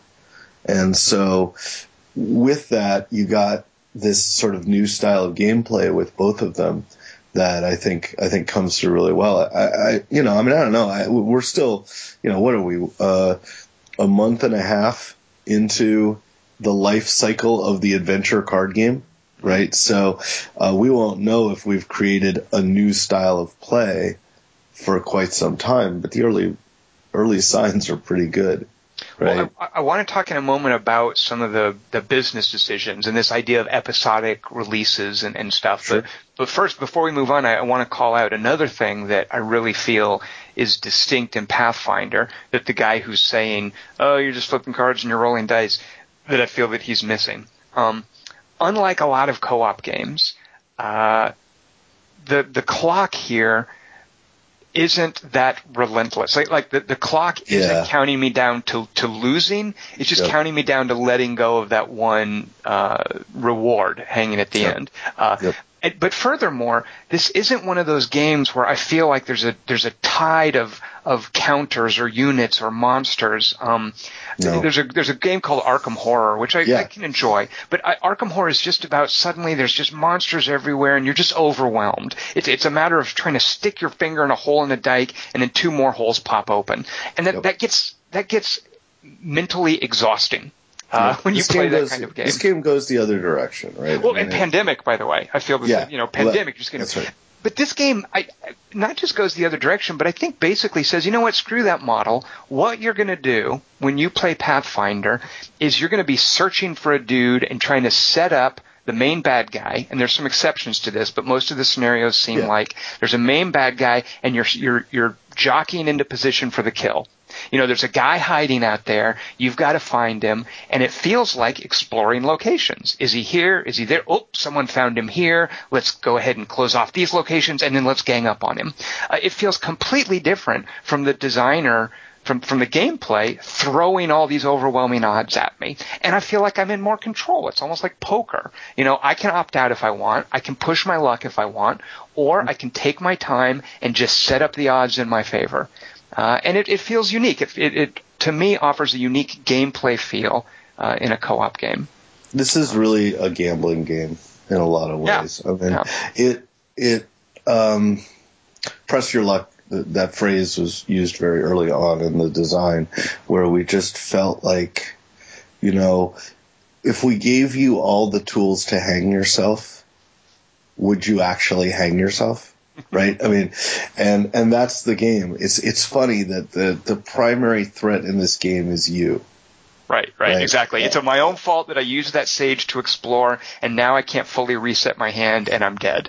Yeah, in fact, I mean, one of the things I said about this game early on, and it turned out to be relatively true, is when you die, you know how it happened. Like you can go back, like, you know, like the American government in Vietnam, and go, how did I get here? Oh, look, all these signposts told me not to do this, right? And so, I mean, there's some real value to. One of the reasons that I think people play it over and over and over again is sort of setting their risk assessment, you know, setting their comfort level. I've seen people who will not play this game without the character Kyra on the team. Kyra Paladin, is right? No, sorry, the healer, the cleric. Yeah, you're right. The cleric, yeah. And the reason is that Kyra's job is to make sure that you always have enough resources to be able to fight the bad guy when you finally encounter him, right? You know, you're not stripped down to nothing. You've got all your stuff back and you're that great. The problem is that Kyra is a drain on the party. That is, her job her healing comes at the expense of her own actions. Right. Right. One fewer person exploring, searching, setting up the kill. Exactly. And so what I've discovered is that there's other players who will never play with that character in the group because they can't afford to lose the explorations. They can't afford to do that. The opposite character in this game is Marisol, who's the rogue, who is very good at killing herself. Right? I mean, she discards cards all the time to win her fights and so forth. But her problem is that she doesn't ever have to fight when she doesn't want to, which people look at and say, that's the most powerful ability in the game. Till you realize that every time you do that, you lose an exploration. That's one more card off the timer deck, right? Right. And so, you know, you spend time with this game learning who you are. And, you know, I think that's pretty cool. I mean, I didn't know, like, I look out among my developers and I've seen behavior patterns that I didn't know were there, but they definitely play specific characters that are built for their personalities. And I think that's true of a lot of players of the game so far. Explain to me about some of the balancing here, because one of the first things that struck me is as you ramp up more players, there are more locations, but we don't get more time on the timer. The blessing deck always still has 30 cards, and at first I was like, well, wait a minute, is that broken? What's going on with the balancing? And also, Mike, some of the extreme asymmetry between the different characters. You know, I first started out playing a sorcerer, and I never had to recharge my spells. It happened automatically. So then when I go over to, I think his name is Ezreal, and suddenly those roles are so crucial. You know, playing, using the monk, using blessings as the monk. You're like, yeah, what's the big deal? I've got 8 in my deck. I can recharge them when I fight. Who cares? You know, spend your blessings, everyone. Look how easy it is. There's just so much asymmetry. And I can't imagine that it was easy to balance. or to get everything to play well together? Talk a bit about how that was. Well, let me tackle those in two parts. So the first one, there's probably of the people who've now played it, probably 5,000 people have gone through the mental calculation that you just did, which is that's ridiculous. Of course, you would have to add more turns if you had more players, but it's wrong, and here's why. Okay. Each additional player in the game makes every player's turns better, right? So if you're playing solo, you need that solo character's 30 turns to do only the things the solo character can, right? But so the solo character can only get through 3 locations in the game because they're closest to the number of, well, there's 30 cards to explore and there's 30 turns in the game. Right. So maybe I can win or maybe I can't, right? Because explore doesn't mean successful all the time, right? As you start adding players, you start adding locations, and so you get more cards, essentially 10 cards per player. But every player is helping every other player with what they do, and so success starts to go up quite a bit. And so no longer, like in the solo game, the primary threat is will you die, right? In the 6-player game, the primary threat is will you succeed by finding the villain before the clock runs out, right? Those are really different loss conditions, but they're essentially on a scale or on a slider, I guess. And so what it turns out is that 6-player games really are this razor edge of we have to use everything we possibly can all the time, or we are just, if you lay back, if you say, no, I'm not going to do all the things I can do, you're almost guaranteed to lose. But you're probably not going to die because you're only going to get 5 turns, 6 at most, to do that stuff on, right? So, I mean, it's also nice because the game doesn't take much longer, right? I do love that. Yes, absolutely. I mean, it obviously takes longer. A 6-player game takes longer than a 1-player game only for one reason, essentially, which is the player who's playing the solo game isn't talking to himself. Right? The amount of dialogue that players generate is the only thing that lengthens the game. Right? So, I mean, it was... I did some pretty complex math on that, and when I realized I never had to adjust the length of the game, or at least I didn't feel I did, that was such a relief as a game designer, because it was one of those moments when you kind of know you did your job right. So as far as characters go, the idea was to make everybody bad at something specific, right? Or maybe several somethings. So Valeros, the fighter, doesn't lose a lot of fights, but if he walks up, flips a card, and it's explosive runes, his hand is in his discard pile, right? He has no other trick. He has a very low hand size because he can't he doesn't lose too much when he is damaged. But that means he has very few resources when he wants to do something dramatic, right? So, a character like Seijin, who's got he's the monk who's got 8 blessings in his deck and can play all of them at once on a single combat check, or not all of them, but as much as he has in his hand, a single combat check, people look at it like, oh my god, he's generating such high numbers, and then you look back and you wonder why you lost the game playing Seijin. It's because those blessing cards you threw out can't be used to explore. And so I think the goal was to essentially cripple every character so that, with one exception, which I'll get to in a second, the goal was to cripple every character so that you needed some other character that's sitting across from it in some sort of game balance circle I guess. We never made that circle, but you can imagine that it could exist. But the character in the center is Lem, who's the halfling bard, whose only real power is that he's pretty good at everything.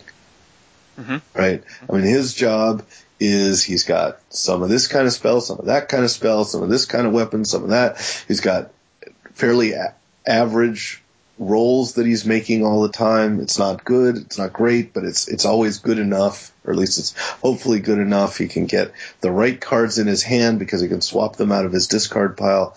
You know, his job in the game is to be the antithesis of the I need to play just this type of character, right? And I sure hope I don't run into anything that I can't deal with.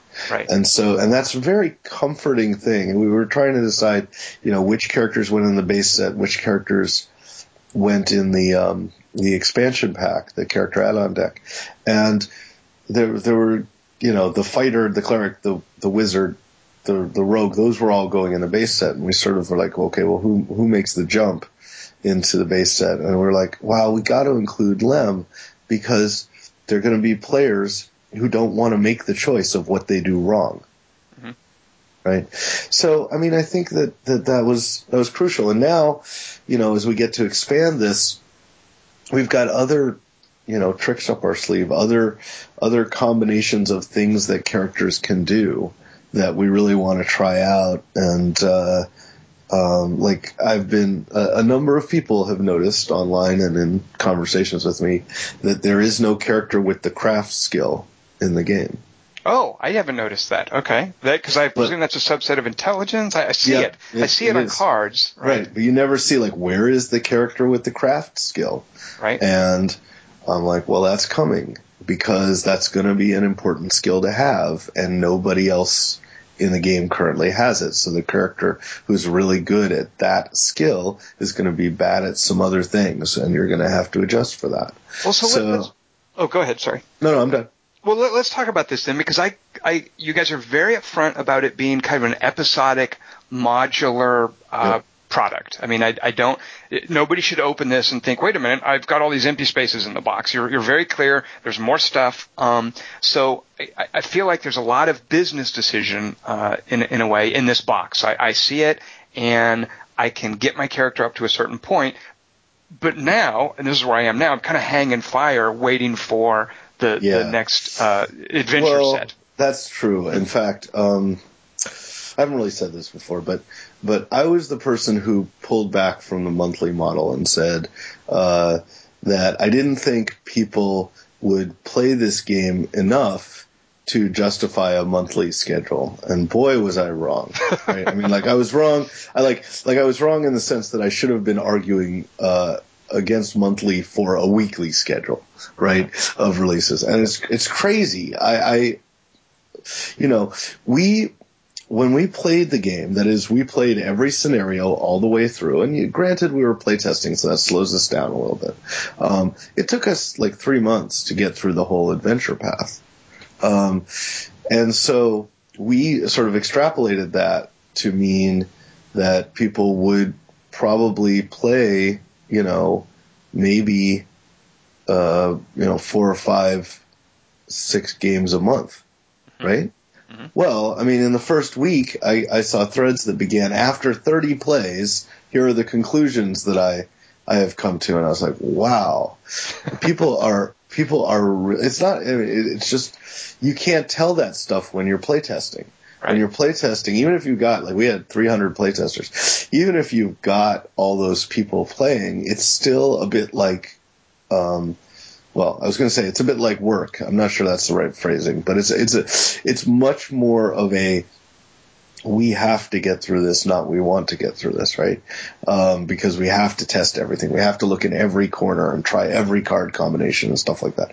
When people are just playing recreationally, boy, they're much faster. The other big thing, by the way, and this is something that I learned. I had no idea this was true. We played every game during the playtest with black and white cards. And you're thinking, what's the possible difference there? Well, it meant that card sorting and setting up the game and stuff like that took much longer in our playtests. Now we're seeing that people can set up a game in 3 to 5 minutes, and we were spending like 15 minutes to put together. Well, I certainly, because I'm very aware at first it would take me forever to pull out the locations and to see this many monsters, but I got a system down. I could tear through that and get it going real quickly. And we never developed that system, right? Because we didn't even know the system was possible, because every card looked identical. Right. And and we were playing with all the sets at once, so there were 1,000 cards. There were 1,100 cards. And so what we've learned is that this game is played not the actual gameplay, right? The actual game takes as long as we thought it took. Mm-hmm. But the gameplay, the we sit down and we're going to play a session tonight is so much faster than we were aware of. Right. And obviously if we'd known that, then we would have said, well, gosh, if somebody gets together for a day, even just a day, they can burn through the entire adventure that comes in Burnt Offerings. Right. And that was very surprising. And I feel really bad about it in some sense. But, we're kind of locked in for now. Maybe in the future we'll try to be able to get more content out. Well, I'm at the point now where I've got I've got several groups. Sometimes we'll play one week, and then the next week it'll be new people, or only one people who was there last week will show up. So I've pretty much resigned myself at this point to keeping a piece of paper with characters and their inventory and who has what and who's what level and who's done which adventures. So as a boxed set, I still feel like there's more play value rather than just I've leveled up these 3 characters who we play normally with, and now we're just waiting. There are ways to go back and try new characters. Right, and I think that's crucial. I mean, I found that when we started our 30 adventure campaign, the 30 scenario campaign, I started with one character, and I liked it, but I was just like, you know what? I don't think this is me. Yeah. And I said, you know what I'm going to do? I'm going to put this character down. I'm going to start a new character. You guys are all, you guys have all checked boxes up, you've got like four or 5 boxes checked on your sheet. I'm just going to start from scratch and try to catch up. And then I found that, I can't remember what I switched from. I think I was playing, I don't remember who I was playing first, but I switched to Harsk, which became the character that was right for my play style. And then, I kind of wanted to go back and play the adventures that I didn't play with Harsk again, this time with Harsk. And so my developers made some new characters, and had me run through that again. And that was good, right? That was good. Now I said, okay, now I'm playing the deck that suits me. Now I feel like I get what this character does. And that was pretty fun. I think though that, the episodic nature really wants more content. I mean, one thing that's happened that I really like is a whole lot of fan created content. Obviously you've given people a box full of components that if they want, they can rearrange and play as they want. And I know too, like you're not enforcing permadeath. If you play and your main character dies and you refuse to accept that, you know what? Don't kill your character. Well, I have no idea. I've seen characters die in front of me. Right? I've experienced that myself. Yeah. I've seen a lot. And if I saw somebody show up with a character that they you're going to put your foot down, Mike? You're not going to let that happen? Not in my group. We play hardcore, right? I mean, my friend Eric, who weirdly, just by random chance, on Facebook right now sent me a note saying, well, we have finished a run through of all the Pathfinder scenarios. We want more. And I'm like, I'm on a podcast right now talking about that very thing. He came over and he's from Alabama, so he came up to Seattle and we were doing stuff. And he came and we experienced our first losses, both as we lost the scenario, and we lost me. Like, I died in it. And I'm like, Eric, why'd you have to show up? Right? But, you know, that character, crossed that character off. I never played him again. Well, here's where one of the things, too, there are just a few things that I don't quite understand why you have done this. For instance, Yes. Please ask. Okay, I love the fact that there are subclasses, and they're mutually exclusive. I pick, when I hit a certain level, one subclass or the other. I hate that you're putting those in front of me now with no possible way for me to achieve those. I know. I feel like it's a big tease. I mean, it's effective, by gum. It's effective. Well, most good teases are. Here's the problem, right? Yes. I mean, so the original plan for that was to put those in Adventure, 4? Either Adventure 3 or 4. Am I not going to get those until Adventure 3 or 4, really? I'm not getting those. Aren't part of Skinsaw Murders, because that's what I was holding out for. I was going to get those soon. No, you get it at the end of Adventure 3. But here's the thing, right? Yeah. Well, first off, you could write a scenario right now that said at the end of this adventure, at the end of the scenario, you get a roll card. But why hasn't somebody already done that? By the way, I'm sure that'll show up right the day after this podcast goes live. So someone get on that and post it so I can play it. Yeah. That's right. So anyway, well, I mean, this was a packaging decision more than anything else. I mean, we realized that if we put them in Adventure 3, and you never bought Adventure 3, right? Right. You never make that transition. Like, you never get to see that progression of your character. And in fact, if for some reason you skipped Adventure 3 entirely, you just went 1, 2, 4, 5, 6, and you never got the roll card, right. You'd be messed up. Like when you went into Adventure 6, those adventures are meant to be tackled by people who have roll cards. Right. And so, I mean, I remember saying the day we made the decision to put them in the base set, people are going to look at these and go, seriously?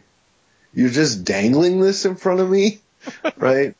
And so what I've suggested to people, it's not the thing it's not literally playing by the rules. But what I've suggested to people is put aside the stuff that you've done for Burnt Offerings, the characters that you went through, make some new characters, and then put the roll cards on them and just see how they play. You know, check whatever boxes you want to check, right? Just to see how they play. 'Cause when you get there, when you get to the point, I guess around Christmas, when you get to start using them, that's a permanent choice for your character. And so give it a test run.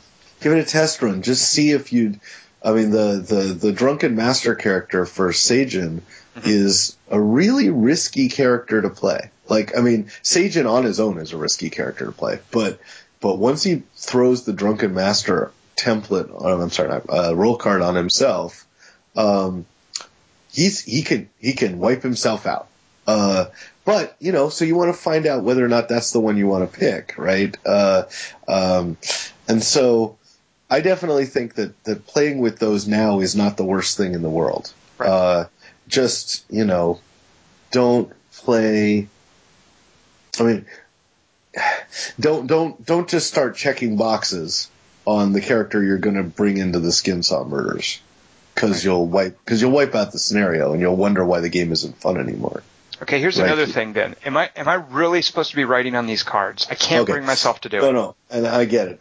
That was a decision that we were like, okay, seriously, are people really going to do this? And the answer is some people have really done it, and they've gone, you know, seriously, this is my Harsk. It's in my box. Mm-hmm. He's going to be my dwarf. And if anybody picks him up, they're going to know the decisions I made. I mean, is anybody really going to write, you know, in their Risk Legacy box, is anybody going to take the pen out and write Chickville on the middle of Asia?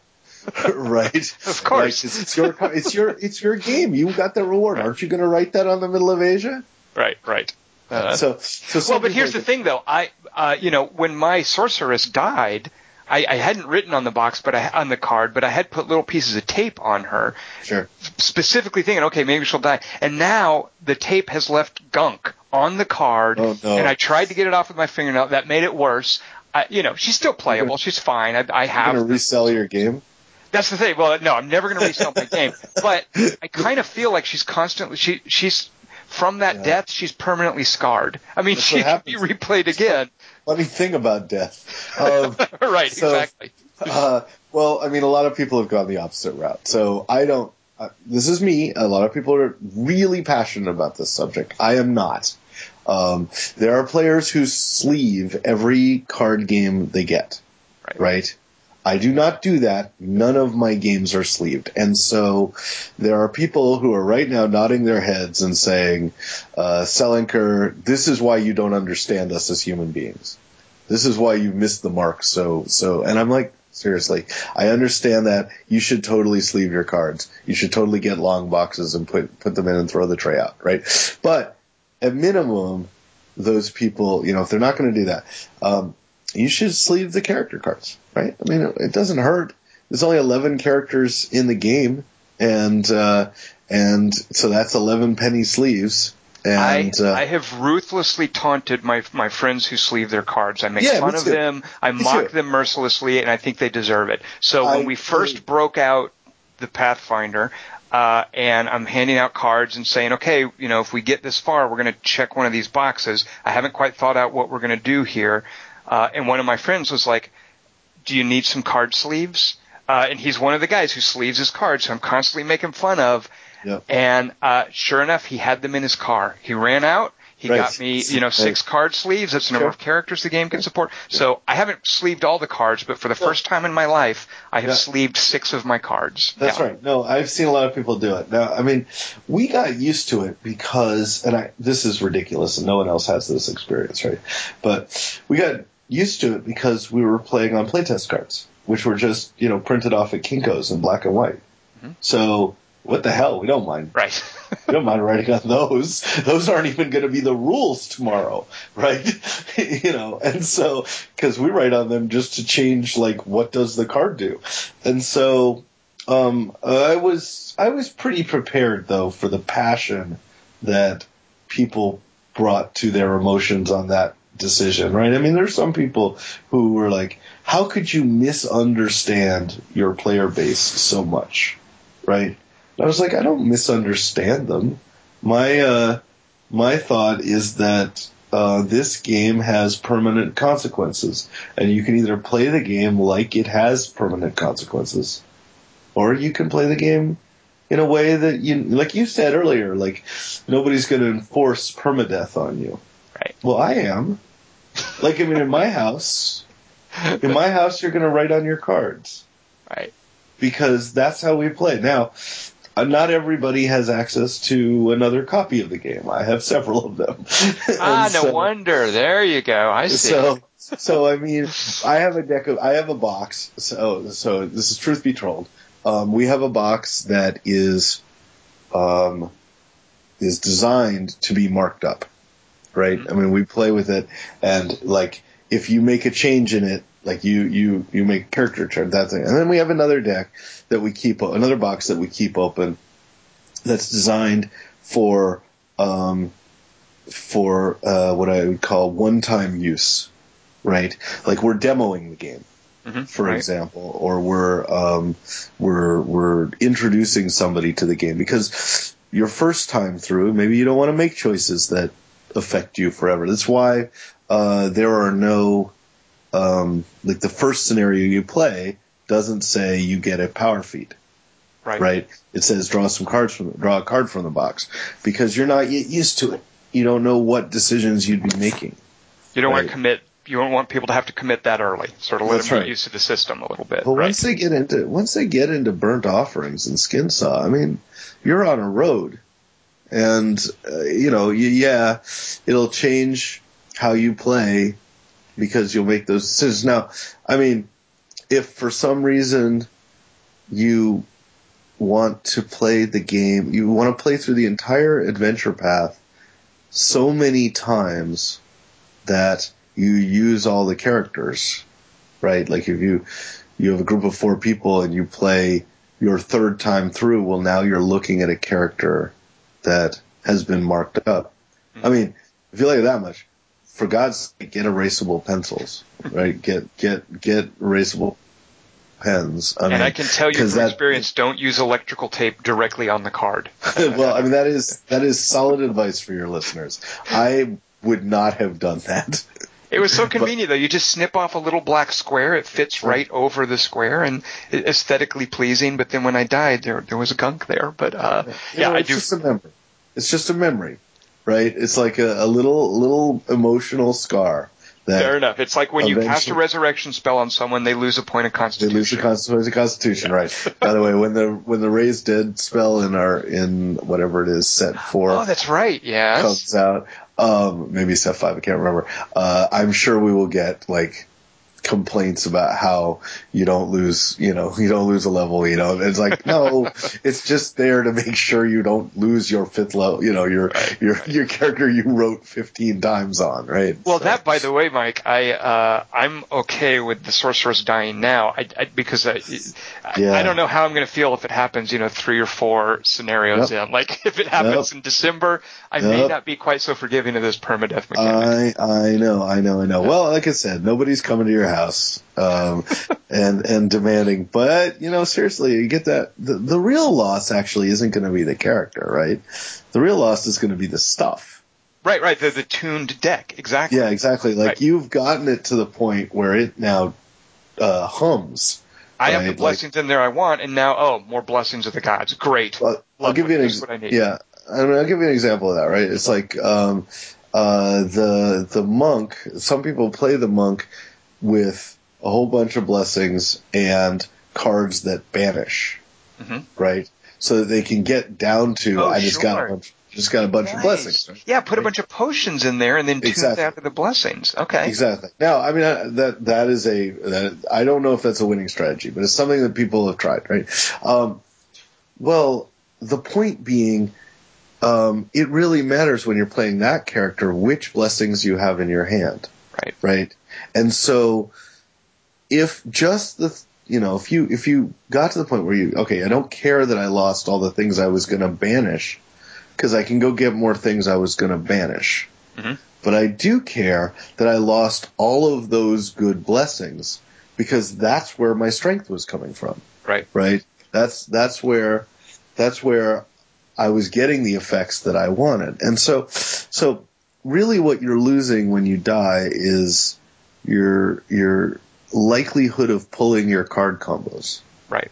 Which is what makes it so appealing to us deck building game. Yeah, I mean it's so hard because like this isn't a deck building game except in the sense of you look at it over an entire year.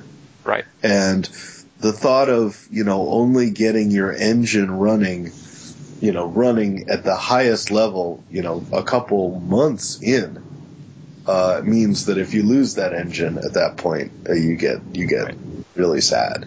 But, we'll see if that actually happens. Like, we have no data on this, right? What we have is we have playtest data, but we have no data that tells us what people will do, at the time they pick their role cards and what happens if their character dies 3 adventures in and all that. This is going to be a really interesting winter because we just don't know, right? I mean, it's not that we didn't test the game. We tested it a whole lot, but we can't test emotion, right? So I am curious a little bit about this winter. What can you tell me about what is in store? Like we get through the burnt offering stuff. You get the medallion, and there's this sense of really that's all I get. But clearly that's going to plug into something later. I mean, I clearly get the sense that there are all kinds of sockets where things are going to be plugging in. What can you tell me about what we'll be seeing in Skinsaw Murders? I have no problem talking about that. Well, first off, the sort of weirdness of the game is about to ramp up quite a bit. I've gotten some criticism, and I think it's potentially valid, that the first adventure, I mean, Local Heroes being the wild different one, does sort of just get you used to the kind of gameplay that the game is going to give you without giving you potentially as much variation as you might like, right? And that's because we're not done. Mm-hmm. That was a very conscious decision. So what's going to happen from here on in is you're going to find scenarios where the things you have to do are not at all what you expected you had to do. You're going to get cards that attach themselves to you, and well, I mean, I shouldn't really go into what the mechanics are, but like you're going to get all sorts of different ways to play that force you to reanalyze what you have in your deck. The other thing that's going to happen is a fairly significant ramping up of difficulty. Mm-hmm. Right? I mean, like the first adventure is designed. I mean, there's lots of people who are losing games, but I mean, the numbers don't seem like they're out of whack with the base set at all. Like, I don't think there's anything other than the villains in the base Burnt Offerings that's much worse than just running into a hill giant or a specter, right? But that's coming. And as you start to actually lose cards from your game, which is a mechanic that nobody's seen yet, but basically it's been explained that you start culling cards. That's what I wondered about. So it's not just a matter of making a bigger set. It's certain cards come in and knock out the earlier scenario cards. That's right. Okay. The exact rule is that when you banish a Bane that's basic after... I'm trying to remember Adventure 2 or Adventure 3. I can't remember off the top of my head. You start discarding them from the game forever. Right. So it still gets into the mix, but once I've processed it once, it's gone. That's right. And so, and then you have the option to do that with boons. Right. So if something leaves the game, you can go, well, you know what? I don't ever want to see it again. Sure. I don't need this potion of vision anymore. I don't want to see it anymore in the game. And so, well, the thing about that is that as that process starts to occur, the average difficulty of the game starts to ratchet. Right. And I mean, what's coming is some, I hope, really scary stuff. Like, I mean, I remember when we hit Adventure 5, which is way down the line, and it just started to tear us to shreds. And we were like, wow, we made some terrible decisions earlier that we wish we had made over, right? And so I guess, I mean, in terms of thematic elements, Skin Saw Murders is very ghost story, murder mystery kind of adventure. And then after that, there's a sort of war against the ogres kind of adventure where what you meet is a lot of really weird ogres. One of the scenarios called "Them Ogres Ain't Right" because they're all kind of mutated by inbreeding. Mm-hmm. And so you're going to see some weird stuff in there, and so forth and so on. I mean, it just gets bigger and bigger and bigger and bigger. So, I mean, I don't know. I mean, I know what it all is, but we're going to find out whether people really find that the second adventure feels really different. I think it does. I think that the ghost story theme is really, really solid for this adventure, and so I really like it, and I hope that when it comes out in mid-October, we're everybody's singing a different tune about what the game feels like. Mm-hmm. So, well, I love that you touched on local heroes, because I really did appreciate you go through the basic scenario. You do I think the first one is Attack on Sandpoint. You do that. Yeah. And then you have local heroes, and you sort of get a glimpse of, this can feel a little different. Normally, as I mentioned before, you are looking for that villain, but there's a different kind of a race against the clock in local heroes, and it creates this thematic sense of, these exploding goblins just came in and attacked us. Now we've got to get allies. and then we're setting out into these strange new places like when you first have to deal with the glassworks or that horrible shrine to Lamashtu, which I never want to have to go there. I cannot stand that place. A lot. No, I don't want to. I'm going to make someone else go there. Well, when do you see? That's the other thing that you'll be surprised. Well, not surprised, but you'll see is that the locations start to get the bad locations start to get really bad. Well, I do love that. Like I love the Nettle Maze, for instance. I love how different that feels. Getting stuck in the treacherous cave, which at first you're like, oh, I've got to make that check, big deal. But when you see how that can really bite you in the ass, I mean, when the harpy shows up and pulls you into the treacherous cave. It's all over. You're one of those sadistic game masters, aren't you? Who love subjecting people. No, this is a worthwhile question, right? So I had the opportunity to play my friend Mike Rahulik's game Thornwatch, which isn't out yet, and we talked about style of game mastering, and I noted that he and many other game masters are their goal in the game is to make sure everybody has a good time. That's my goal too, right? But and so they're not, they're making the dice roll the way the dice need to roll. They're changing their plot direction to make sure that maybe we don't need 5 vampires here because the party's beat up. What if it was 3, right? I'm not that guy. I wrote a book in my days at Wizards of the Coast called The Book of Challenges. And I made it very clear that I treat game sessions as if the players just keyed my car.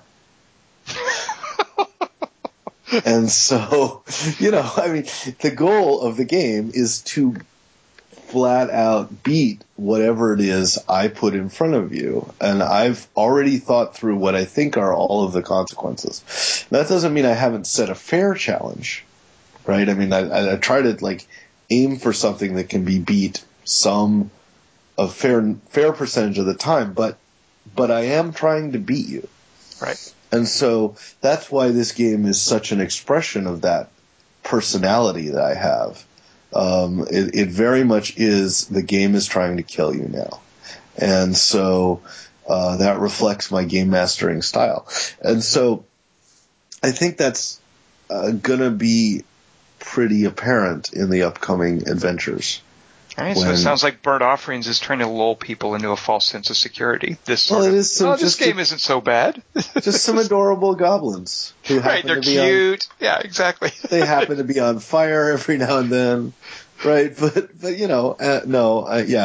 appreciate that. We'll see what happens, right? I mean, I don't know as much as anybody else. I am mystified about what is coming next. In that, I mean, I know what all the cards say. But I don't know what happens when they meet the players. Well, we certainly look forward to finding out, and I know that I speak for a lot of us when I say I wish mid-October would hurry up and get here, and then we'll take a look at Skinsaw Murders. Well, we can get back on at some point and talk about what your reactions were and stuff like that to these things. I would love to catch up with you after I've gotten a little farther into what you guys are releasing. Absolutely, Mike. I think that'd be cool because I can't wait to find out. I can't wait to see what players' reactions are to the different things that we're throwing at them. All right, so Mike, thank you for talking to me. Skinsaw Murders out in mid-October. Okay, now here is where I'm about to flip my lid and just be a total fanboy for however much time we have left on this podcast. Holy cats, I am so in love with this next thing. I don't even know where to start. This thing has just, I literally just sit there and read through the decks of cards. I mean, I love playing this, but I love just picking up the cards and read through. So Rob, because I can't talk without blathering like an enthusiastic schoolgirl, why don't you tell folks, what is this Sentinels of the Multiverse game that you've gotten me hooked on, you jerk? Oh.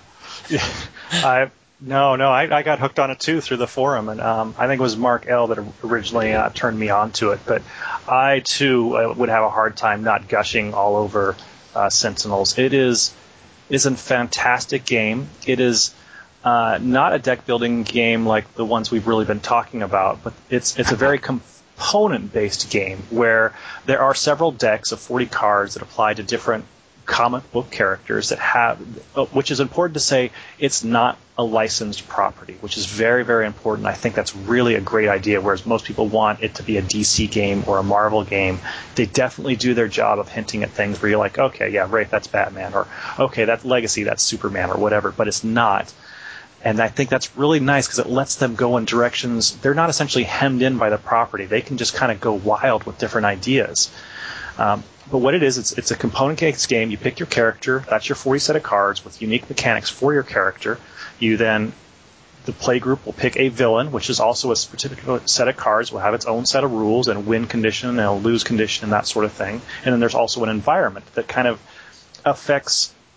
You kind of imagine, okay, all these heroes are fighting against this supervillain, but where are they fighting? Are they fighting on a Mars base? Are they fighting, in prehistoric times? And the thing that just works about this game is you combine all these things together and you blend them together in a pot and you're playing through and you just can't help but experience the story of the game, which is really what brings it forward. It really, I was reading a review, Tom. I really agree. It lends itself to these kinds of superhero moments. Like I remember our first game where I believe I was also Wraith in our first game, and it came down to the wire. We're trying to stop this rampaging robot factory that's dumping out robots every single turn and firing Omnitron. lasers.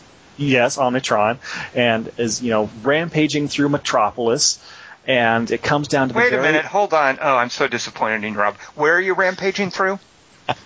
Metro City. I forget the name of it. I'm so sad. You're making greater than games, the developers. You're making them cry. Rob, Metropolis is where that Superman douchebag runs around. Yeah, I know. Omnitron was rampaging through Megalopolis. That's it, Megalopolis.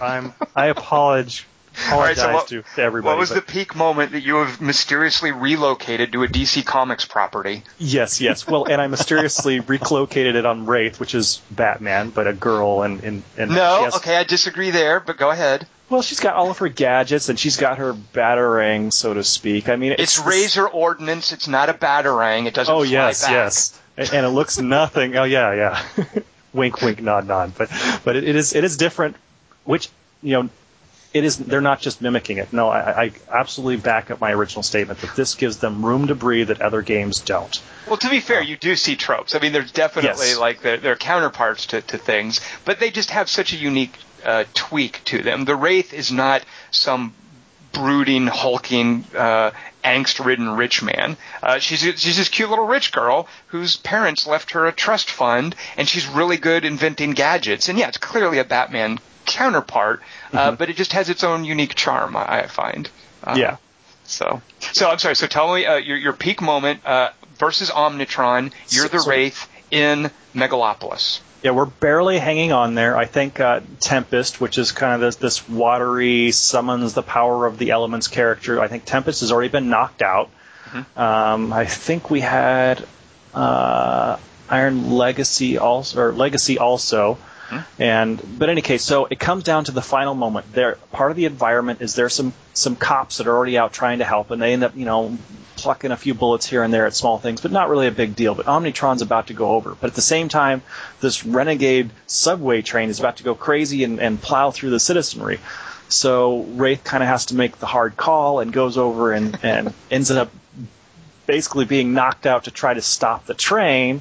But it's just enough to buy that last second so that the cops could essentially come in and snarf the win from the heroes and ends up doing the last point of damage on Omnitron to essentially win the game. So it's just crazy stories as you're playing that you're really kind of. It's a very it really lends itself to storytelling, which is a really nice mechanic to have. So one of the uniquely appealing things about Sentinels of the Multiverse is that there's so much narrative here, but unlike a lot of other narrative-heavy games, there's a lot less junk in the way.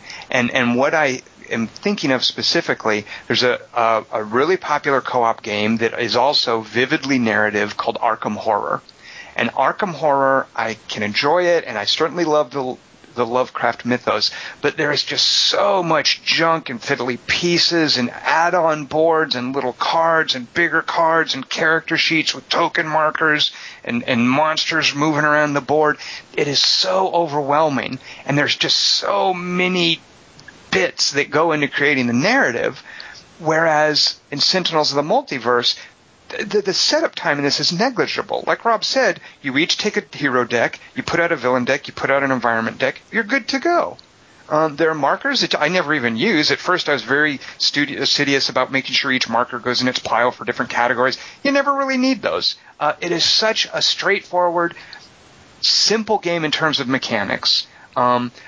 Simple game in terms of setup, but just because of the imaginative dynamics for each of the different villains, and for the way the environment cards interact with the villains and hurt you or help you, and for the way the different heroes interact, there's just so much rich narrative possibility there that you just go straight to it. It's like a shot of narrative straight to the veins. It's not cut with anything. And it's a shorter game, too. Like Arkham Horror, good lord, you're going to be there all night, most likely. Yeah. So going back to the comment we made about kids before, I like this one because, so say a competing product that's kind of in the same wheelhouse for me is the Lord of the Rings cooperative card game. Mm-hmm. It's kind of very similar, and it does some decent storytelling, but as you're saying, it also has a lot of fiddly bits that get in the way, and you kind of start being more concerned about the math and paying attention to who's crossing what river and where the trolls are. But what's really nice is this game is just... It's very compartmentalized, kind of like I remember the awe moment I had when I first played Cosmic Encounter, where it's just like you just grab a few different unique bits. You're not using everything in the game, but you just kind of pick your set of whatever, and you go and play the game, and it's very different. And the next thing you want to do is just jump out again and play it again. But what I like about this one is even though there's all these different decks that have very unique mechanics and villains, and you can kind of shuffle it up, there's virtually no setup time, unlike the Lord of the Rings, where you're kind of building decks and disassembling decks. It's just like, nope. Right. We're going to pick hero, villain, go. And it's just great. It works. It's great for playing with kids. It's a quick game, in and out, setup time. It just, I can't say enough good things about this thing. Do you have the Rook City expansion? I do. Oh, you jerk. Yeah. Where did you get it? How did you get that? Well, I think I got sucked into this a little bit earlier in the year. It was actually a resurgence when the forum game started popping up. But it was mentioned earlier in the year, and at that point I was feeling bad because I missed out on the Kickstarter. But then at that point I just went ahead and I picked up pretty much everything that was out, plus started hunting down all the promo stuff. So you're one of the guys who got the last copies of Rook City, so that now I can't have it. Thanks. Well, yeah, you know where I'm at. Come on over, play some Rook City. Scott, what? Explain yourself. Why haven't you played Sentinels in the Multiverse yet? What's your deal? I am lame. I'm going to play the voice of the person who doesn't know anything about Sentinels of the Multiverse. A role I'm quite fitting to. Sounds like you've done your research for the role. Yes. I know nothing. I don't know anything. When I first saw the first time I saw the phrase "Sentinels of the Multiverse" was on a 2:45 post. I thought it was a forum game. I thought that was the beginning and end of it. Someone made up a cool thing. Let's pretend we're all superheroes and start posting. So then I did kind of look around a little bit at it, and I'm actually not clear. Is this like a physical game, or is it like an iPad game, or what is it? So just to explain for everyone, so Card Hunter, which we first talked about, is a PC game. Pathfinder is a tabletop card game, and Sentinels of the Multiverse, also a tabletop card game. Now they've announced there is an iPhone app that you can use to help track some of the details when you're playing on the tabletop. But they've also announced that sometime in 2014, some poor company, because I can imagine what a nightmare this could be, is releasing, I think it's an iPad/iPhone version of the actual game. Okay, I think that's what I had seen. I saw something about an iPad version, but the way you guys are talking, it seemed like you're setting things up, and I'm like, well, this sounds very interesting. I just didn't know what it was. Yeah, and I think. Go ahead, Rob. I was just going to say, I think Tom misspoke a little bit before there. It's not that you can. I highly recommend it. It's called Sidekick, And it is currently an app, and it looks like those are the guys who were given the green light, because actually when we're playing the forum game, you see very, very basic pictures of where I'm putting screenshots of the Sidekick app. That's basically just trying to keep everybody on the same page of hit points and everything. But now that they're in the pipeline, as Tom was saying, for creating this, you're seeing all. I mean, it's an amazing app now. Not only is it great for record keeping, but it's got all the art in there and everything. Wait. Those pictures that you posted when you guys were doing a co-op game in the Quarter to Three forums, those were from the iPad app? Well, so there were two things. One, I had my table essentially in stasis for. That's what I thought. It looked like you divided it up with tape and you set up things. Yeah, okay. my physical table was in stasis for roughly a month, and I had everything kind of broken up with painter's tape to try to make it as easy, and I took pictures at the end of every turn to try to help people out. But still, I also had the Sidekick app running the whole time that would keep track of all the hit points and all the critters and everything that was in play, and at the end of each turn, I would take a screenshot of my Sidekick app and also post that in the thread. Oh. Okay, because I mainly remember the photographs of your tabletop and how cool that looked. For a minute, I thought that was the iPad app. Yeah, well, the iPad app used to look very Spartan. I mean, it seemed like the creators of it, they had something, but they didn't want to step on any sort of legal toes. But it looks like since then there's been some handshakes and some agreements, and now the thing. I've even thought about putting up like another screenshot of our last turn to show people the difference, but now it's night and day. It's not just like just words with some numbers. It looks like a video game version. I'm sure it's their early pieces of the video game version. Have you fiddled with many of the villains? Like what are because one of the things I really like about it is how many of the villains make it play like a completely different game. Oh yeah, that's definitely something I want to hit on, because it seems like they're just it's not a game where just like, okay, some of them hit harder, some of them hit weaker, and they have different kinds of hit point bundles, but no, they turn the mechanics on the head. And yes, I have played a couple of them. Some of the ones that really kind of stick out to me was actually one of them was the forum game that we played against the Dreamer, because the Dreamer turns everything on its ear, where usually there's different mechanics on how you do it, but usually you're trying to defeat the villain. Whereas the Dreamer, the villain is this poor child who's being, shaken by all these nightmares, so you don't want to actually hurt the villain. You're trying to stop the nightmares and essentially, so you have to target all these other things, and the last thing you want to do is hurt the Dreamer that has very, very few hit points, so you have to watch out for area effect. Do you know who the Dreamer is? I did when we were playing it, but I forgot. Maybe somebody didn't read the bio in the manual. I know I did, but I'd forgotten. Sorry. Well, it's a time travel thing. Do you remember? Yeah. I'll let you look that up. Well, we also did. I mean, we did a whole thematic thing where we had Visionary and we had the Visionary is the Dreamer. That's a little girl. The Dreamer is Visionary. She goes back in time, and that's her child form, plagued by the nightmares that I think eventually give her psychic powers. Which I love that twist. I guess so. Well, yeah, we did the time zone for the setting and everything, but the what, Rob?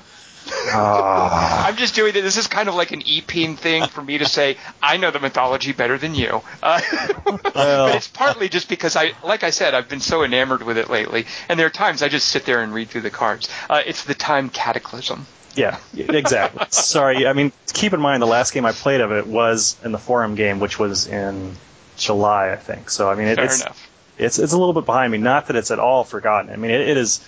When I think about sitting down for a game, it's either Pathfinder or probably Sentinel. Well, Pathfinder, Sentinels, or the Star Wars game really is. Those are the three that are main rotation, and really video games are what compete for the time for that.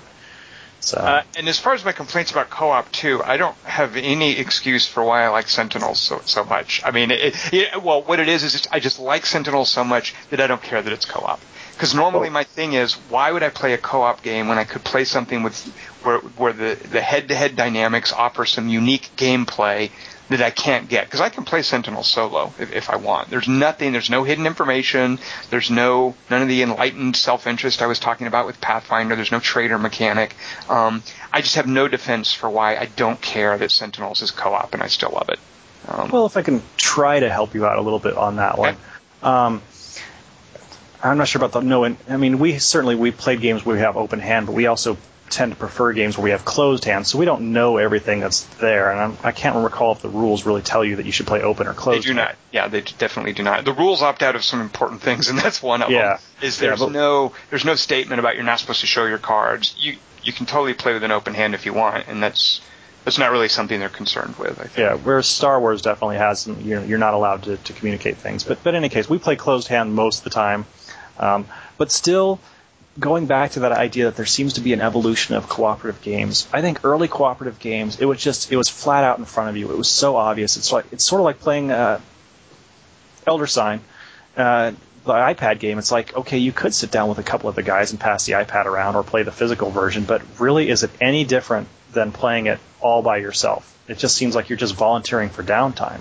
Right. Whereas in Sentinels, it is streamlined. The mechanics are pretty straightforward. There's not really any confusion, but at the same time, there's a lot of stuff kind of shifting around. And sure, you could kind of play it by yourself. I imagine it wouldn't be too much of an effort, but at the same time, there's enough fiddly bits going on that you can certainly get locked into this is what your character's doing and really kind of focus on what your character's doing, unlike other previous co-op games where it's so dead obvious. Like, I do this, they should do that, they should do that, and they should do that, and then it's my turn again. It's like, for the most part, some superheroes more than others, they really do take up most of your brain power to sort of track what you're going to do, what you want to do next, what cards you're looking for. There's plenty to wrap your head around if you're just playing one hero. And I've played some solitaire. You need at least 3 heroes for a game, and that can get a bit overbearing. Yes. Yeah, overbearing is a good way to put it, because, you could play it, but it starts to feel kind of just kind of weighty to try to do all of this at once, where it feels good and it feels like everyone is on a superhero team if you're playing a cooperative game all together. One thing that I like, so when my sorceress died in Pathfinder, my buddy I was playing with, I died, and I kind of was like, well, that's it, the game's over. And he was like, well, do I have to stop playing? Can I keep playing and looking for stuff? And I was like, oh, well, I guess that makes sense. Sure, I'll just sit here and wait for you. But I was there. Like, I didn't have anything to do. I was dead. So he just sort of went around some of the safer dungeon areas and was picking up equipment, and I just had to wait for him. I like how when your hero gets knocked out in Sentinels of the Multiverse, you flip your card over, and there's new artwork for the defeated or incapacitated hero. And there, furthermore, on your turn, you still have 3 things you can do. A lot of these are kind of support options, but each character still has 3 unique things that he or she can do when it comes around to your turn after you've been incapacitated. So I really like that mechanic a lot. And they're not trivial things either. Yeah, I mean, they're really thematic and they're valuable. So even when you're knocked out, you have a lot that you can contribute to the group, which is a pretty cool way of going about it. Are there any of the heroes that you've tried to play and you just thought this is too much for me? Because there are a few that there's one I've tried that didn't work, but there are a few I've looked at and I've thought, I don't think I'm ready for these heroes. I don't know if that's. I wouldn't say it in so much those terms, but there's definitely certain kind of hero archetypes that I'm not as fond of. It seems like there's a couple of different versions of characters that are combo builders. It's you have to lay out. You can't really do anything, and then you slowly build and build and build, and then bam, there's your combo. And Wraith kind of works that way, and Bunker and Sub-Zero, Absolute Zero. Sub-Zero. Oh my God, this is not Mortal Kombat, Rob. Sub-Zero. I should have looked through the cards right before I did. Is one of your favorite characters in Sentinels Johnny Cage? Is that someone you really like playing a lot? No. I like playing Scorpion. I like to throw out that harpoon of the Dreamer and say, "Get over here," and it's great. Before we go to a couple of our new guests to talk about their favorite heroes, okay, Rob, I'm calling you out. You're on a desert island. Grand Warlord Voss has put you there. He says from now on, you can only play in Sentinels of the Multiverse one hero. Who do you pick? Oh, that's crippling because that's so much of the game. But right now, I'd say my favorite one is probably the one that I did play in the forum, which is Fnatic, because I really like her artwork, I like her feel, her theme, just the kind of phrases it lends to when she does certain things. Like she's got that super powerful hit when you... End of Days. I I don't think I'm not referring End to of that Days. one. Oh, okay. This Sorry. is the one I just immediately, when I think of Fnatic, I think, I'll bet you pull out that End of Days card at the right time. That's like a game winner. It's the. Well, I don't think it's End of Days. It's the one where essentially the amount of damage that you've taken, you then do to the thing you're hitting. And every time I do that one, that's the Hadouken move. It's just this big old blast Look of at you damage. go into Mortal Kombat again. I think it's a Street Mortal Fighter Kombat reference. with the Hadouken, huh, Tom? I trolled both of you and outed you as fighting game nerds. No, that was back in my high school days. They're way behind me. You're busted, Scott. You played Well, DC. I would pick if I get banished to a desert island, I'm bringing the deck for the Wraith. I just like her so much. But let's then find out what the picks would be from artist and writer and the designers of Sentinels of the Multiverse. I am here with Christopher Bedell and Adam. Adam, I'm going to screw it up. Ribitaro. Did I get it right? That's right. You got it. Awesome. So you are both, respectively, Christopher, you're the writer for Sentinels of the Multiverse. Adam, you are credited as the artist. Very much, it seems like the sort of typical comic book division of labor, I'm guessing. Absolutely. I mean, we're very much a team in that we co-create all the characters, the world, and the setting. And then when it gets down to the brass tacks of creating, of making the bits of it, Adam draws things and I write things. But I mean, that's what we've been doing all day today, actually. And every 5 minutes, I'm up out of my chair overlooking at what Adam's doing in the art world, and I'm telling him, hey, I'm writing this kind of thing and that kind of thing. So the strength of it really comes from the work that we do side by side here. How did this collaboration come about? It's kind of just always been. Yeah, Adam and I have been friends for about 20 years, and we've always made stuff together. And for the first half of that friendship, the stuff we made was pretty awful because we were kids. It was really, really bad. Yeah. And we still got most of it, and we hate to look at it. Yep. But was this similarly themed like all along? Have you both been writing and drawing comic book themed, like superhero themed stuff? A little bit of it. Yes and no. I mean, we've definitely done that stuff, and that's definitely been something we've been interested in for a long time. But we've done all sorts of stuff. Our interests and tastes lie all over the place, and so this was more of a matter of. And the reason Sentinels: The Multiverse exists is because we wanted to play a really good, in-depth, fun, cooperative superhero game, and we couldn't find anything like that. And so that this was us making the game we wanted to play. So I clearly get a sense, and I want to talk more about this in a moment, that you guys have a deep affection for the superheroics of the Silver Age of comic books. That comes through Sentinels of the Multiverse so clearly. You're obviously a talented writer and artist respectively, but what I'm a little surprised at, and I don't mean to say surprised at, what really jumps out at me when I play Sentinels of the Multiverse is you guys also have, it seems like, some specific game design smarts, above and beyond being a talented writer and artist. How does the design of this game come about? As a cooperative game where each character is a deck of cards and there's this almost unlimited Lego-style mix and match dynamic with the hero deck, the villain deck, and the environment deck. Tell me a bit about how this design came about.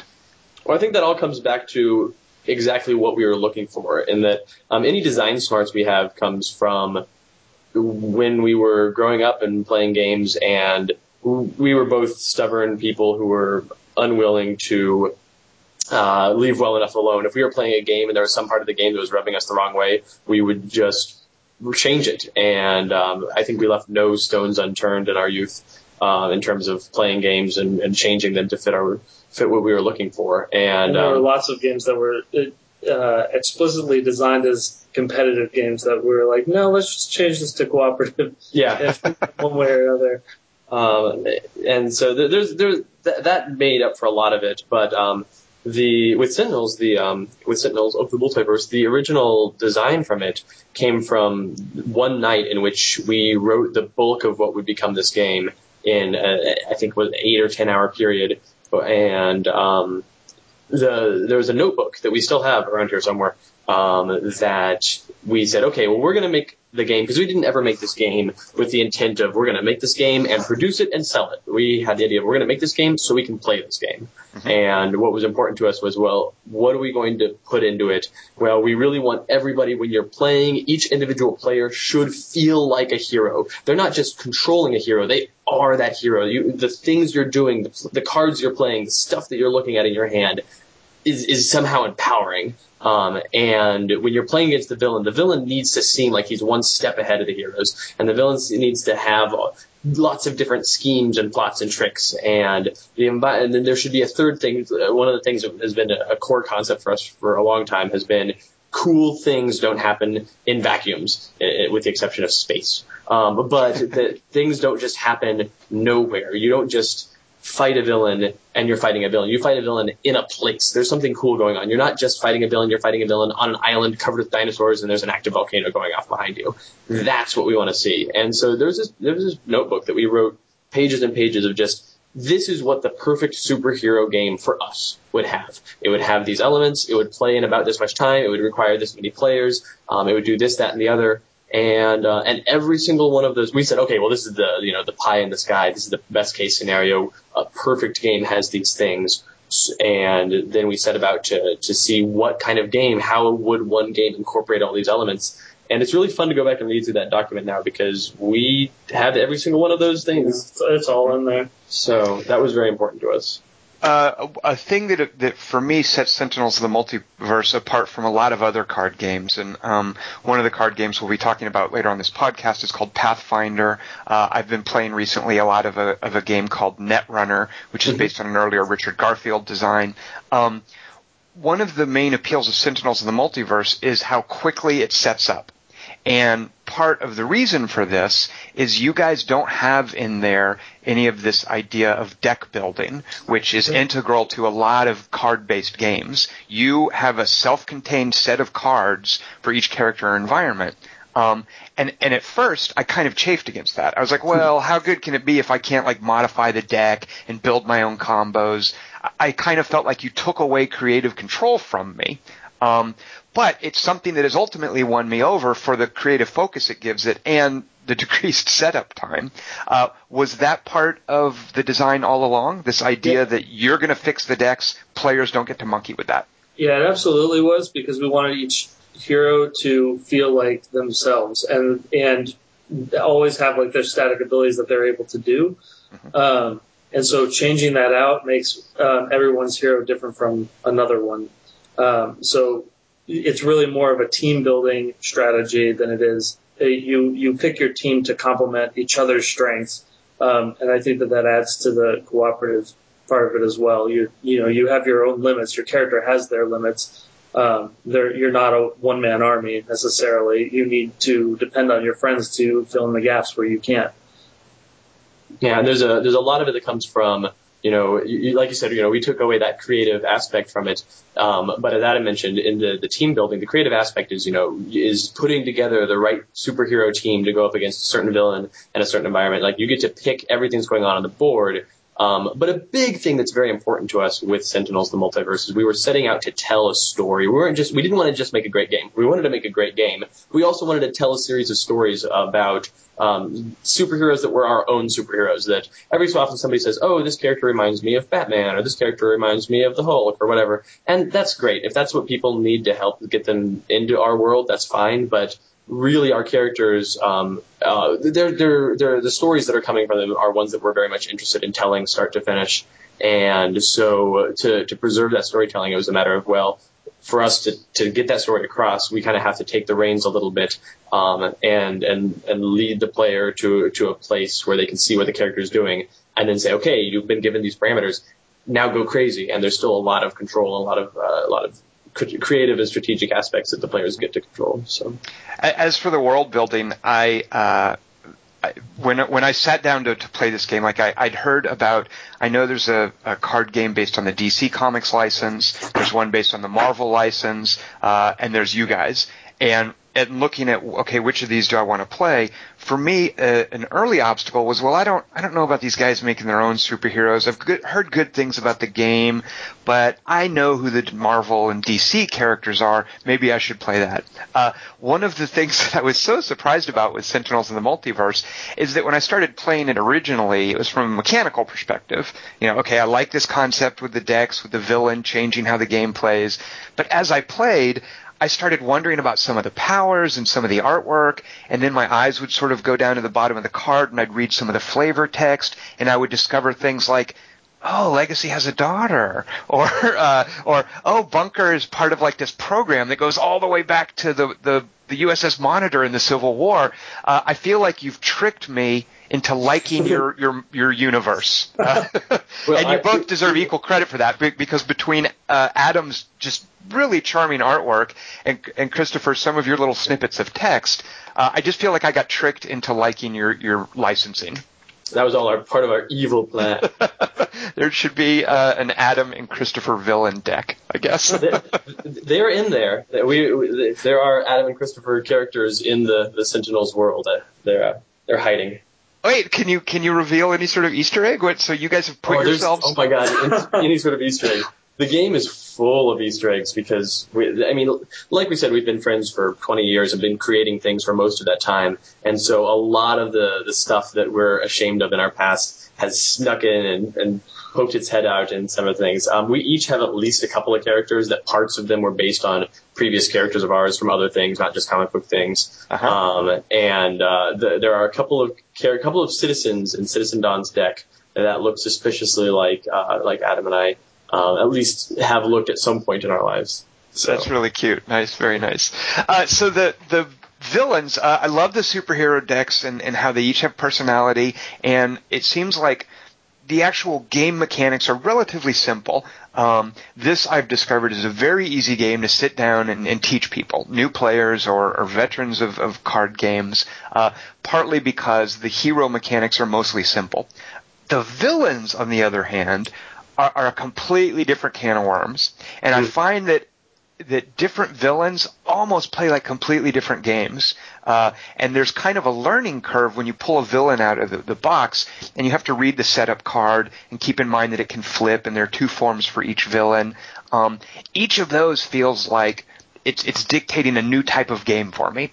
And for me, part of the learning curve and the delight of discovery is in how each of these villains plays differently. And specifically, one I was delighted to discover for the first time last night, the Dreamer is a little girl who's sleeping, and I want to call her out for both the gameplay mechanics and the narrative mechanics. She's a little girl who's sleeping, and you're not supposed to hurt her. If you kill her, you lose the game. And this is directly opposed to a lot of the villains where they're kind of these bags of hit points that you have to keep punching until you win the game. So I love the twist with the Dreamer where you can't hurt her. And what that does is it really excludes certain superheroes from being able to play, because some of them are really splashy with their damage. I'm thinking of Haka or Ra, and they're great at just splashing damage out there, but you can't do that with this little sleeping girl. Or at least you have to be a lot more careful about it. Right, yeah, or set up some sort of contingency to protect her, or be selective. Exactly. So as I was playing this, my roommate has an 8-year-old son, and I love games where he's curious about what's going on, and he'll ask me questions, and he can look at them, and it grabs his imagination as well. I always feel a game has done its job if an 8-year-old and a 40-ish guy, a guy in his 40s like me, can totally be interested in it. So he's looking at the table, and he's asking me about this little girl, and why am I fighting a little girl? And I didn't have an answer for him. I didn't know. So I go to the little bio in the manual and discover that the Dreamer is the Visionary as a girl, and they've gone back and there's some time travel thing, but there's this connection, this narrative connection between one of the heroes and one of the villains that I was oblivious to, and that once I discovered, just made it sort of clicked creatively in my head. Of course, this cool character, her dreams are manifesting. So I love how the villains each have kind of narrative and gameplay reveals, and that must have been immensely gratifying to you guys to be able to redesign a whole new game with each villain deck. Oh yeah, no, a lot of pretty much all of the stories that are coming out in each of the expansions, we've set up since the very beginning. And it's funny because like a lot of the nightmares that you fight against in the Dreamers deck show up even in the very first in the core game that came out, a couple of years before the Shattered Timelines expansion, because we've been setting it up and kind of hinting at things. And there's still stuff that's yet to come that if you look around, you can find hints of. And so it's very fun that every time we write a villain, we get to, we've planted all these seeds and thrown out all these clues. And every time we write something, we get to say, here's the thing that we've been waiting to tell. And it's really exciting to get to share those stories and to have people react so well to them, because it's not just that we're making these things and throwing them out there, but people really have been reacting very positively to the stories we're telling, not just the game that we're making, which we love that people like the game, but it's possibly even more gratifying to have people say, wow, we love the characters and we love the stories and we're excited about what new story is coming out. And when they say what new story, what they mean is the new villains and the new heroes, and they want to play more of the games so that they can learn about the story. And that's exactly what we wanted. Some of these villains must have given you guys fits in terms of trying to make it work. And I almost want to call you two out for opting out of a set difficulty level. Like, I can sit down and set up a game, and I can choose the straightforward heroes and a relatively easy villain in one of the more forgiving environments. And you list these in the manual as far as the difficulty of the villain or the complexity of the heroes. And I can make a simple, easy game that I can just play and almost be assured to win. Alternatively, I can take the super complex heroes. I still have no idea what I'm supposed to do with Absolute Zero, by the way. What were you guys thinking? I can't figure that out. I know that the two module components are key to making him work somehow, but I can't wrap my head around that guy yet. And some of the villains, You've obviously put a couple of unbeatable villains in there as far as I'm concerned. I will say every villain in Sentinels of the Multiverse can be beaten by any team of any 3, 4, or 5 heroes. You pick the 3 heroes that are just that you're not able to get them to click, and you take them against the most unbeatable villain, and that is a winnable game. It's going to be a harder game, obviously, right, but it's a winnable game. And because of the nature of it being a card game, there's an element of chaos in there. The card draws, of course. So, I don't mean to say you've made a broken game or anything, because I'm sure you guys have to put up with a lot of that, like on the forums and the way that a lot of gamers talk to developers. They'll use language like, your game is broken, this isn't fair, fix this, nerf that.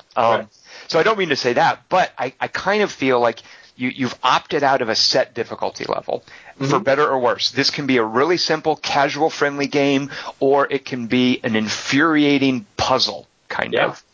And that's kind of where I'm at with some of the villains, is I'm determined to figure out the best combo of heroes to beat some of these tough villains. So I guess that's exactly as you intended, to make it friendly for more casual audiences, and to have something for me to bang my head against what feels sometimes like a brick wall. We wanted to make sure that people had a chance to play it as casually as possible. And that's one of the reasons there's the advanced mode. That was very important to us earlier. Oh, gosh. I feel like I'm cheating if I'm not playing the advanced mode, by the way. I like to hear that.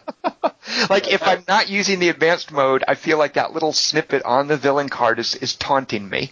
Well, and there's people that are like, okay, religiously we will play the advanced mode. And there's people that are like, there's tons of players who are like, oh no, we've never even cared about the advanced mode. That's not what we're here to do. And that's, as far as I'm concerned, that's exactly correct. Right.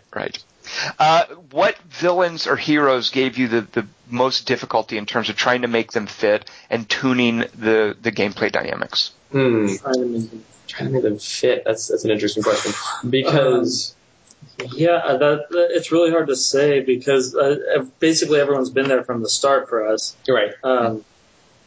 In terms of making gameplay mechanics work, the Dreamers one that was definitely like, okay, we gotta nail this 100%, because do the premise of it right. And it was we had to make sure that absolutely fit, and it didn't feel it was still fun and not just terrifying.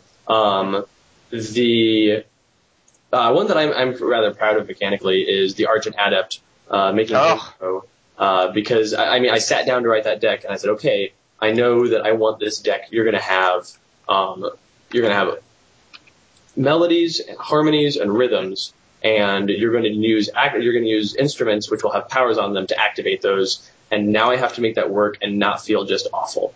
And I was very pleased that it worked out that way. But that was one of the few ones that I came to more mechanically, whereas the vast majority of them we come to, I would say, almost purely thematically, in that we sit down and we write a character, and that is the part that Adam and I are most conjoined in our creative process, where we'll just talk back and forth and argue and fight, and Adam and I get really animated, and there's a lot of clash in our arguments, which is good. It's great. It's part of having been friends for so long. And we'll create these characters that we care about and that we love and that we want to tell their stories. And then we'll kind of go our separate ways, and I'll write story, and Adam will do sketch, and then we'll come back again, and he'll be like, well, what about this? And I'll be like, what about that? And I'll tell my story, and he'll show his sketch, and there'll be edits back and forth on both sides. And so then by the time it comes to crafting the deck, it's like, okay, well, we know the guy looks like this. He's carrying this kind of weapon, so we need to see that in the mechanics. And his backstory, it talks about this and that and the other, so we need to see that in the mechanics. And all of the mechanics are born right out of the flavor and out of the art and out of the story of these characters. I'm glad to hear you call out the Argent Adept, because he's another one that I'm having I can see what you're going for there. I just have a hard time getting him going. And he almost strikes me as Sentinels of the Multiverse in a microcosm. There's this sense that you're creating your own sets of powers, using the instruments and the melody and the harmony and the rhythm combos. And it reminds me of how, on a larger scale, you match a set of heroes against the villain in the environment deck. So I really like what you did with him. But he's another one that I just feel like I can't quite – he's too advanced for me at this point.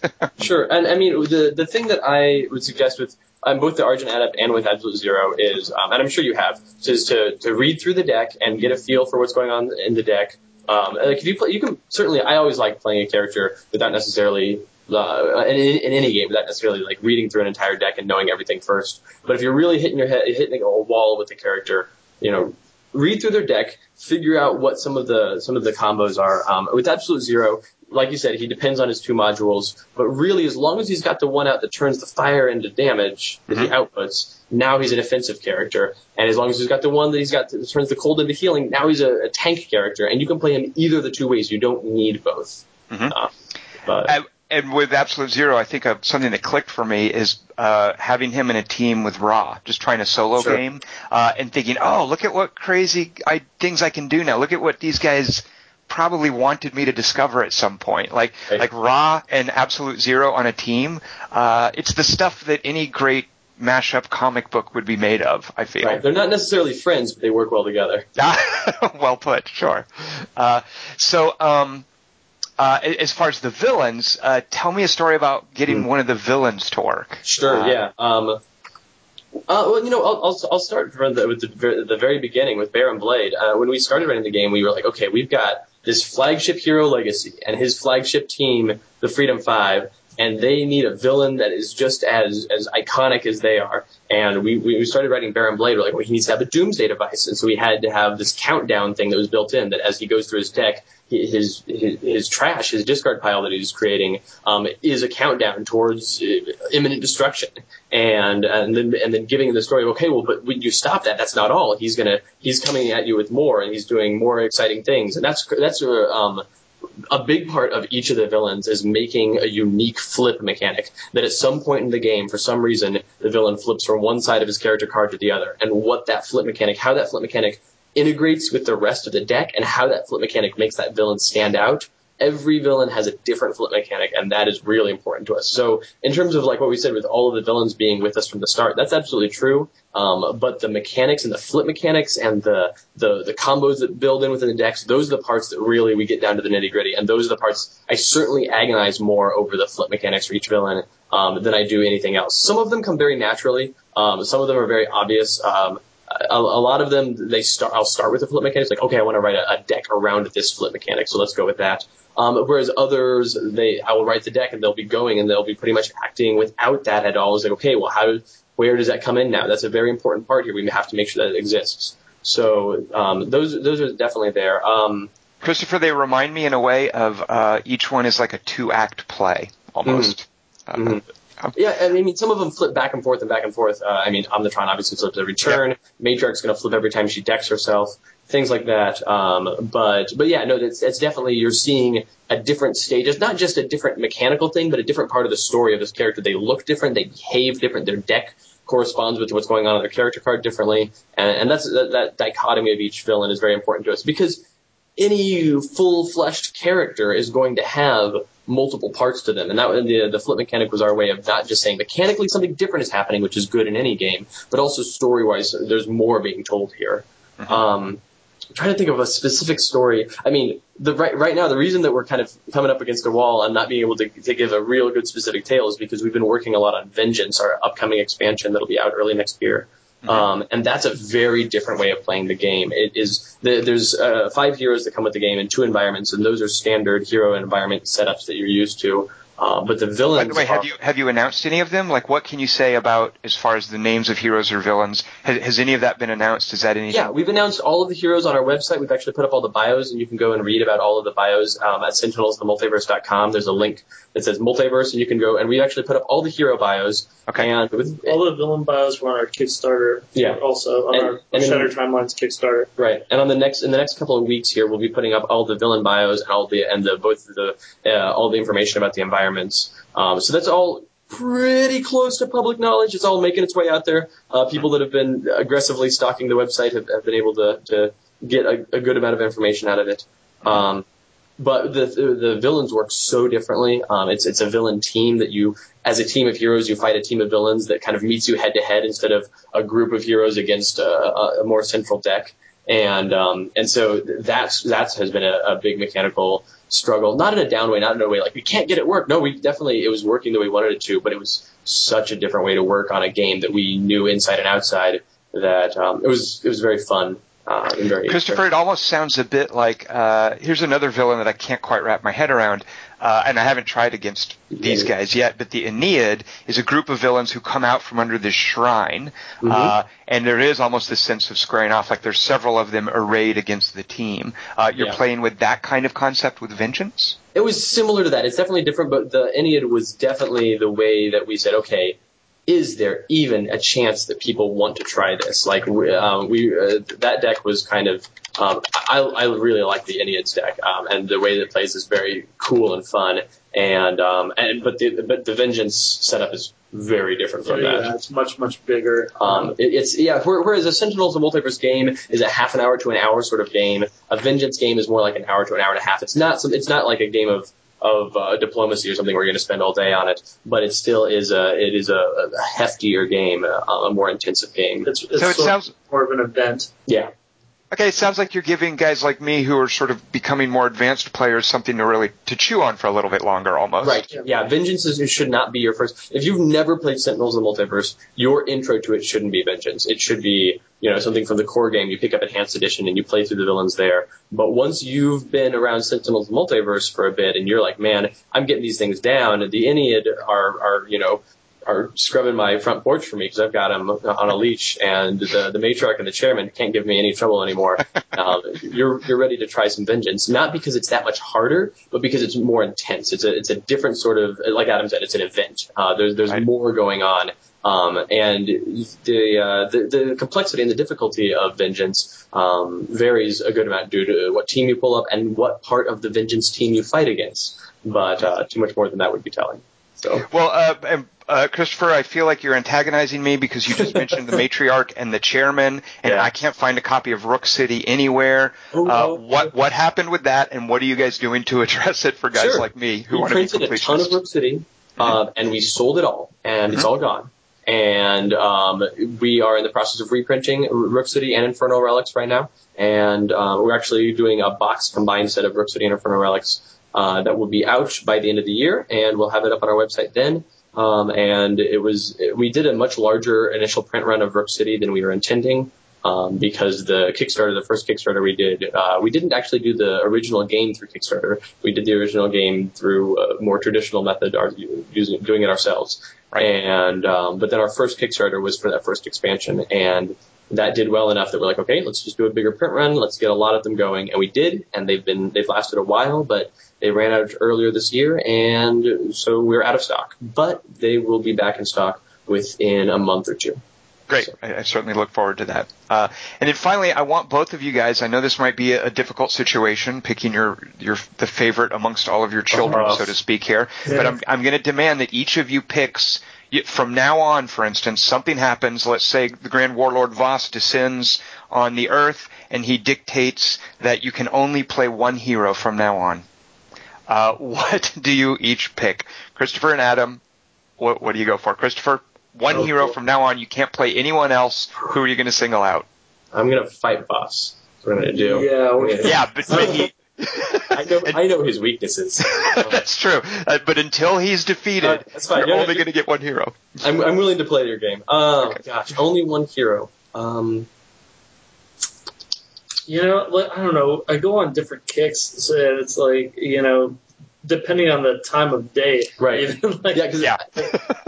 But I have been on a big-time Mr. Fixer kick lately. So. Oh, you jerk. Once again, you're calling one out from the Brook City expansion, and I have no idea what he does. Adam, explain Mr. Fixer to me. What does he do? He's a martial arts mechanic.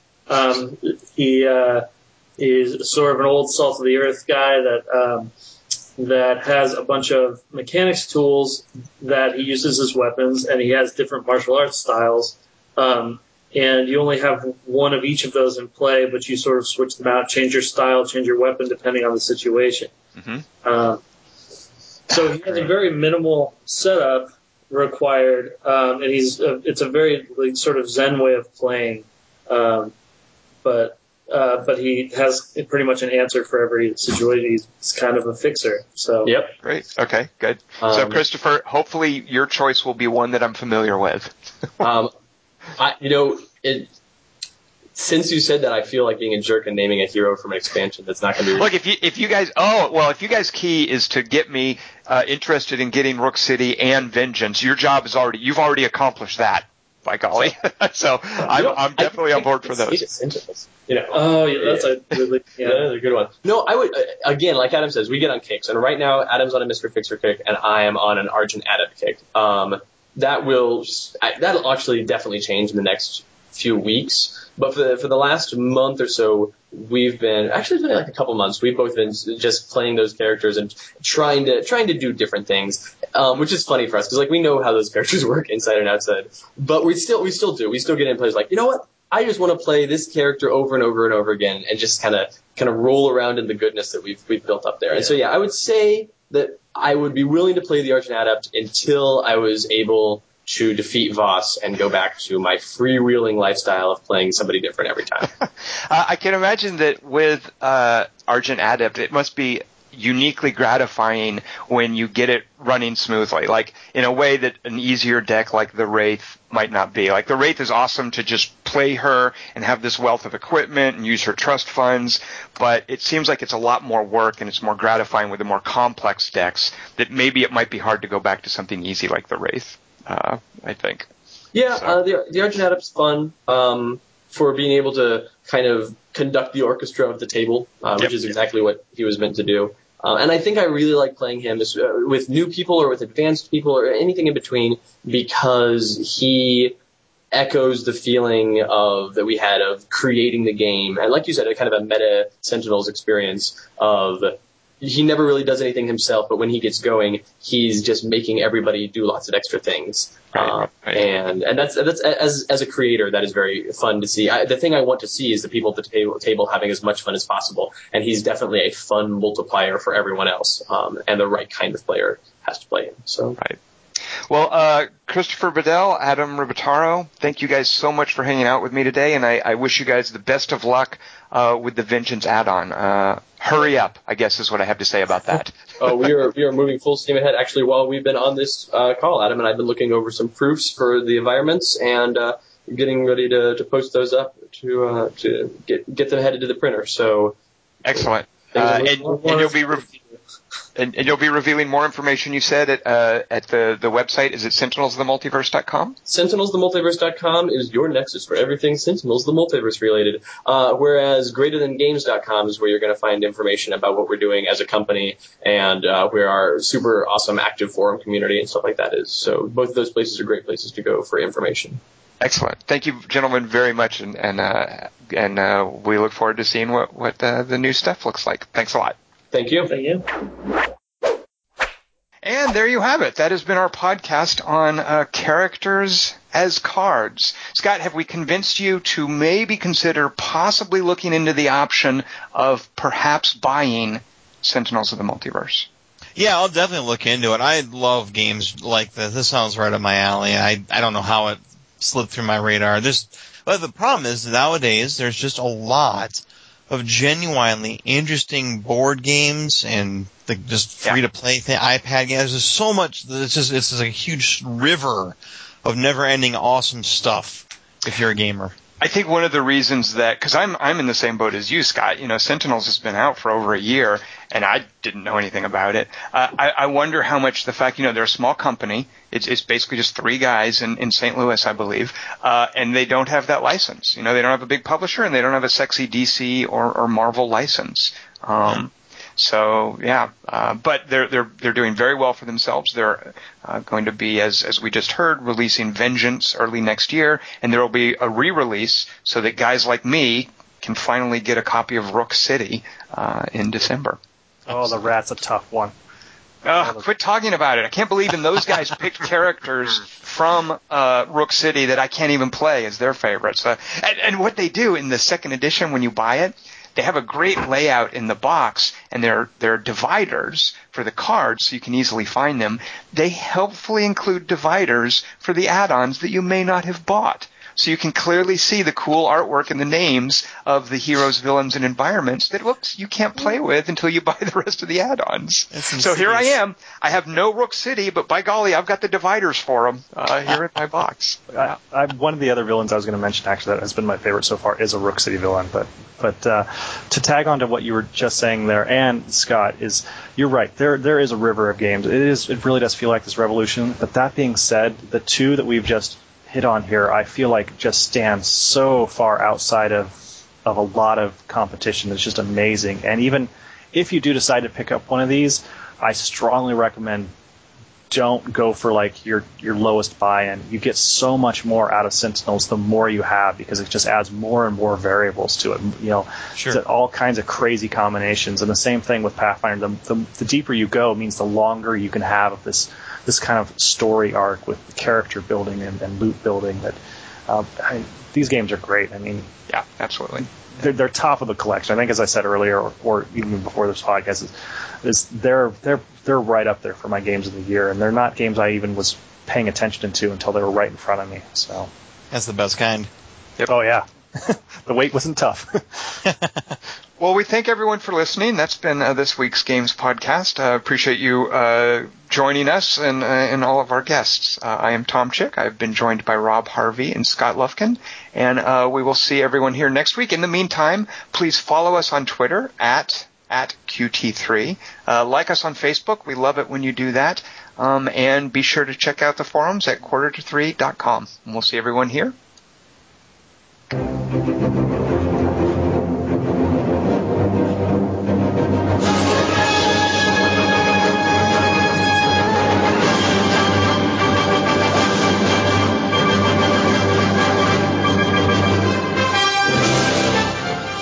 Rob, you do recognize this as the Star Wars theme, right? No, this is the Star Trek. I can see it clearly. This is when the Star Trek starts up, and they end up, shooting the photon torpedoes at the Death Star. I remember this. No. This is the music from every 10th minute in the last Superman movie. Oh, did they actually use this in that, Scott? You're kidding. No, wait, not the last one. Most of them, Brandon Routh. Brandon Routh was in the one, right? With the Singer. Penultimate Superman movie. The penultimate, yeah. Right. And they play. I was so excited they played this music until they played it every 10 minutes. Well, you got to get what you can out of these John Williams soundtracks. Yeah. Well, I suppose. I get every 10 minutes as being reiterated to me by a 7-year-old because he's been really into DC and the Superman movies lately. So I get to hear it in the kid version all the time. I feel like he's betraying Sentinels of the Multiverse now. Megalopolis. Oh God! There you go. See, Scott can get it. Why can't you, Rob? I'm a terrible man. I'm gonna go play Sentinels.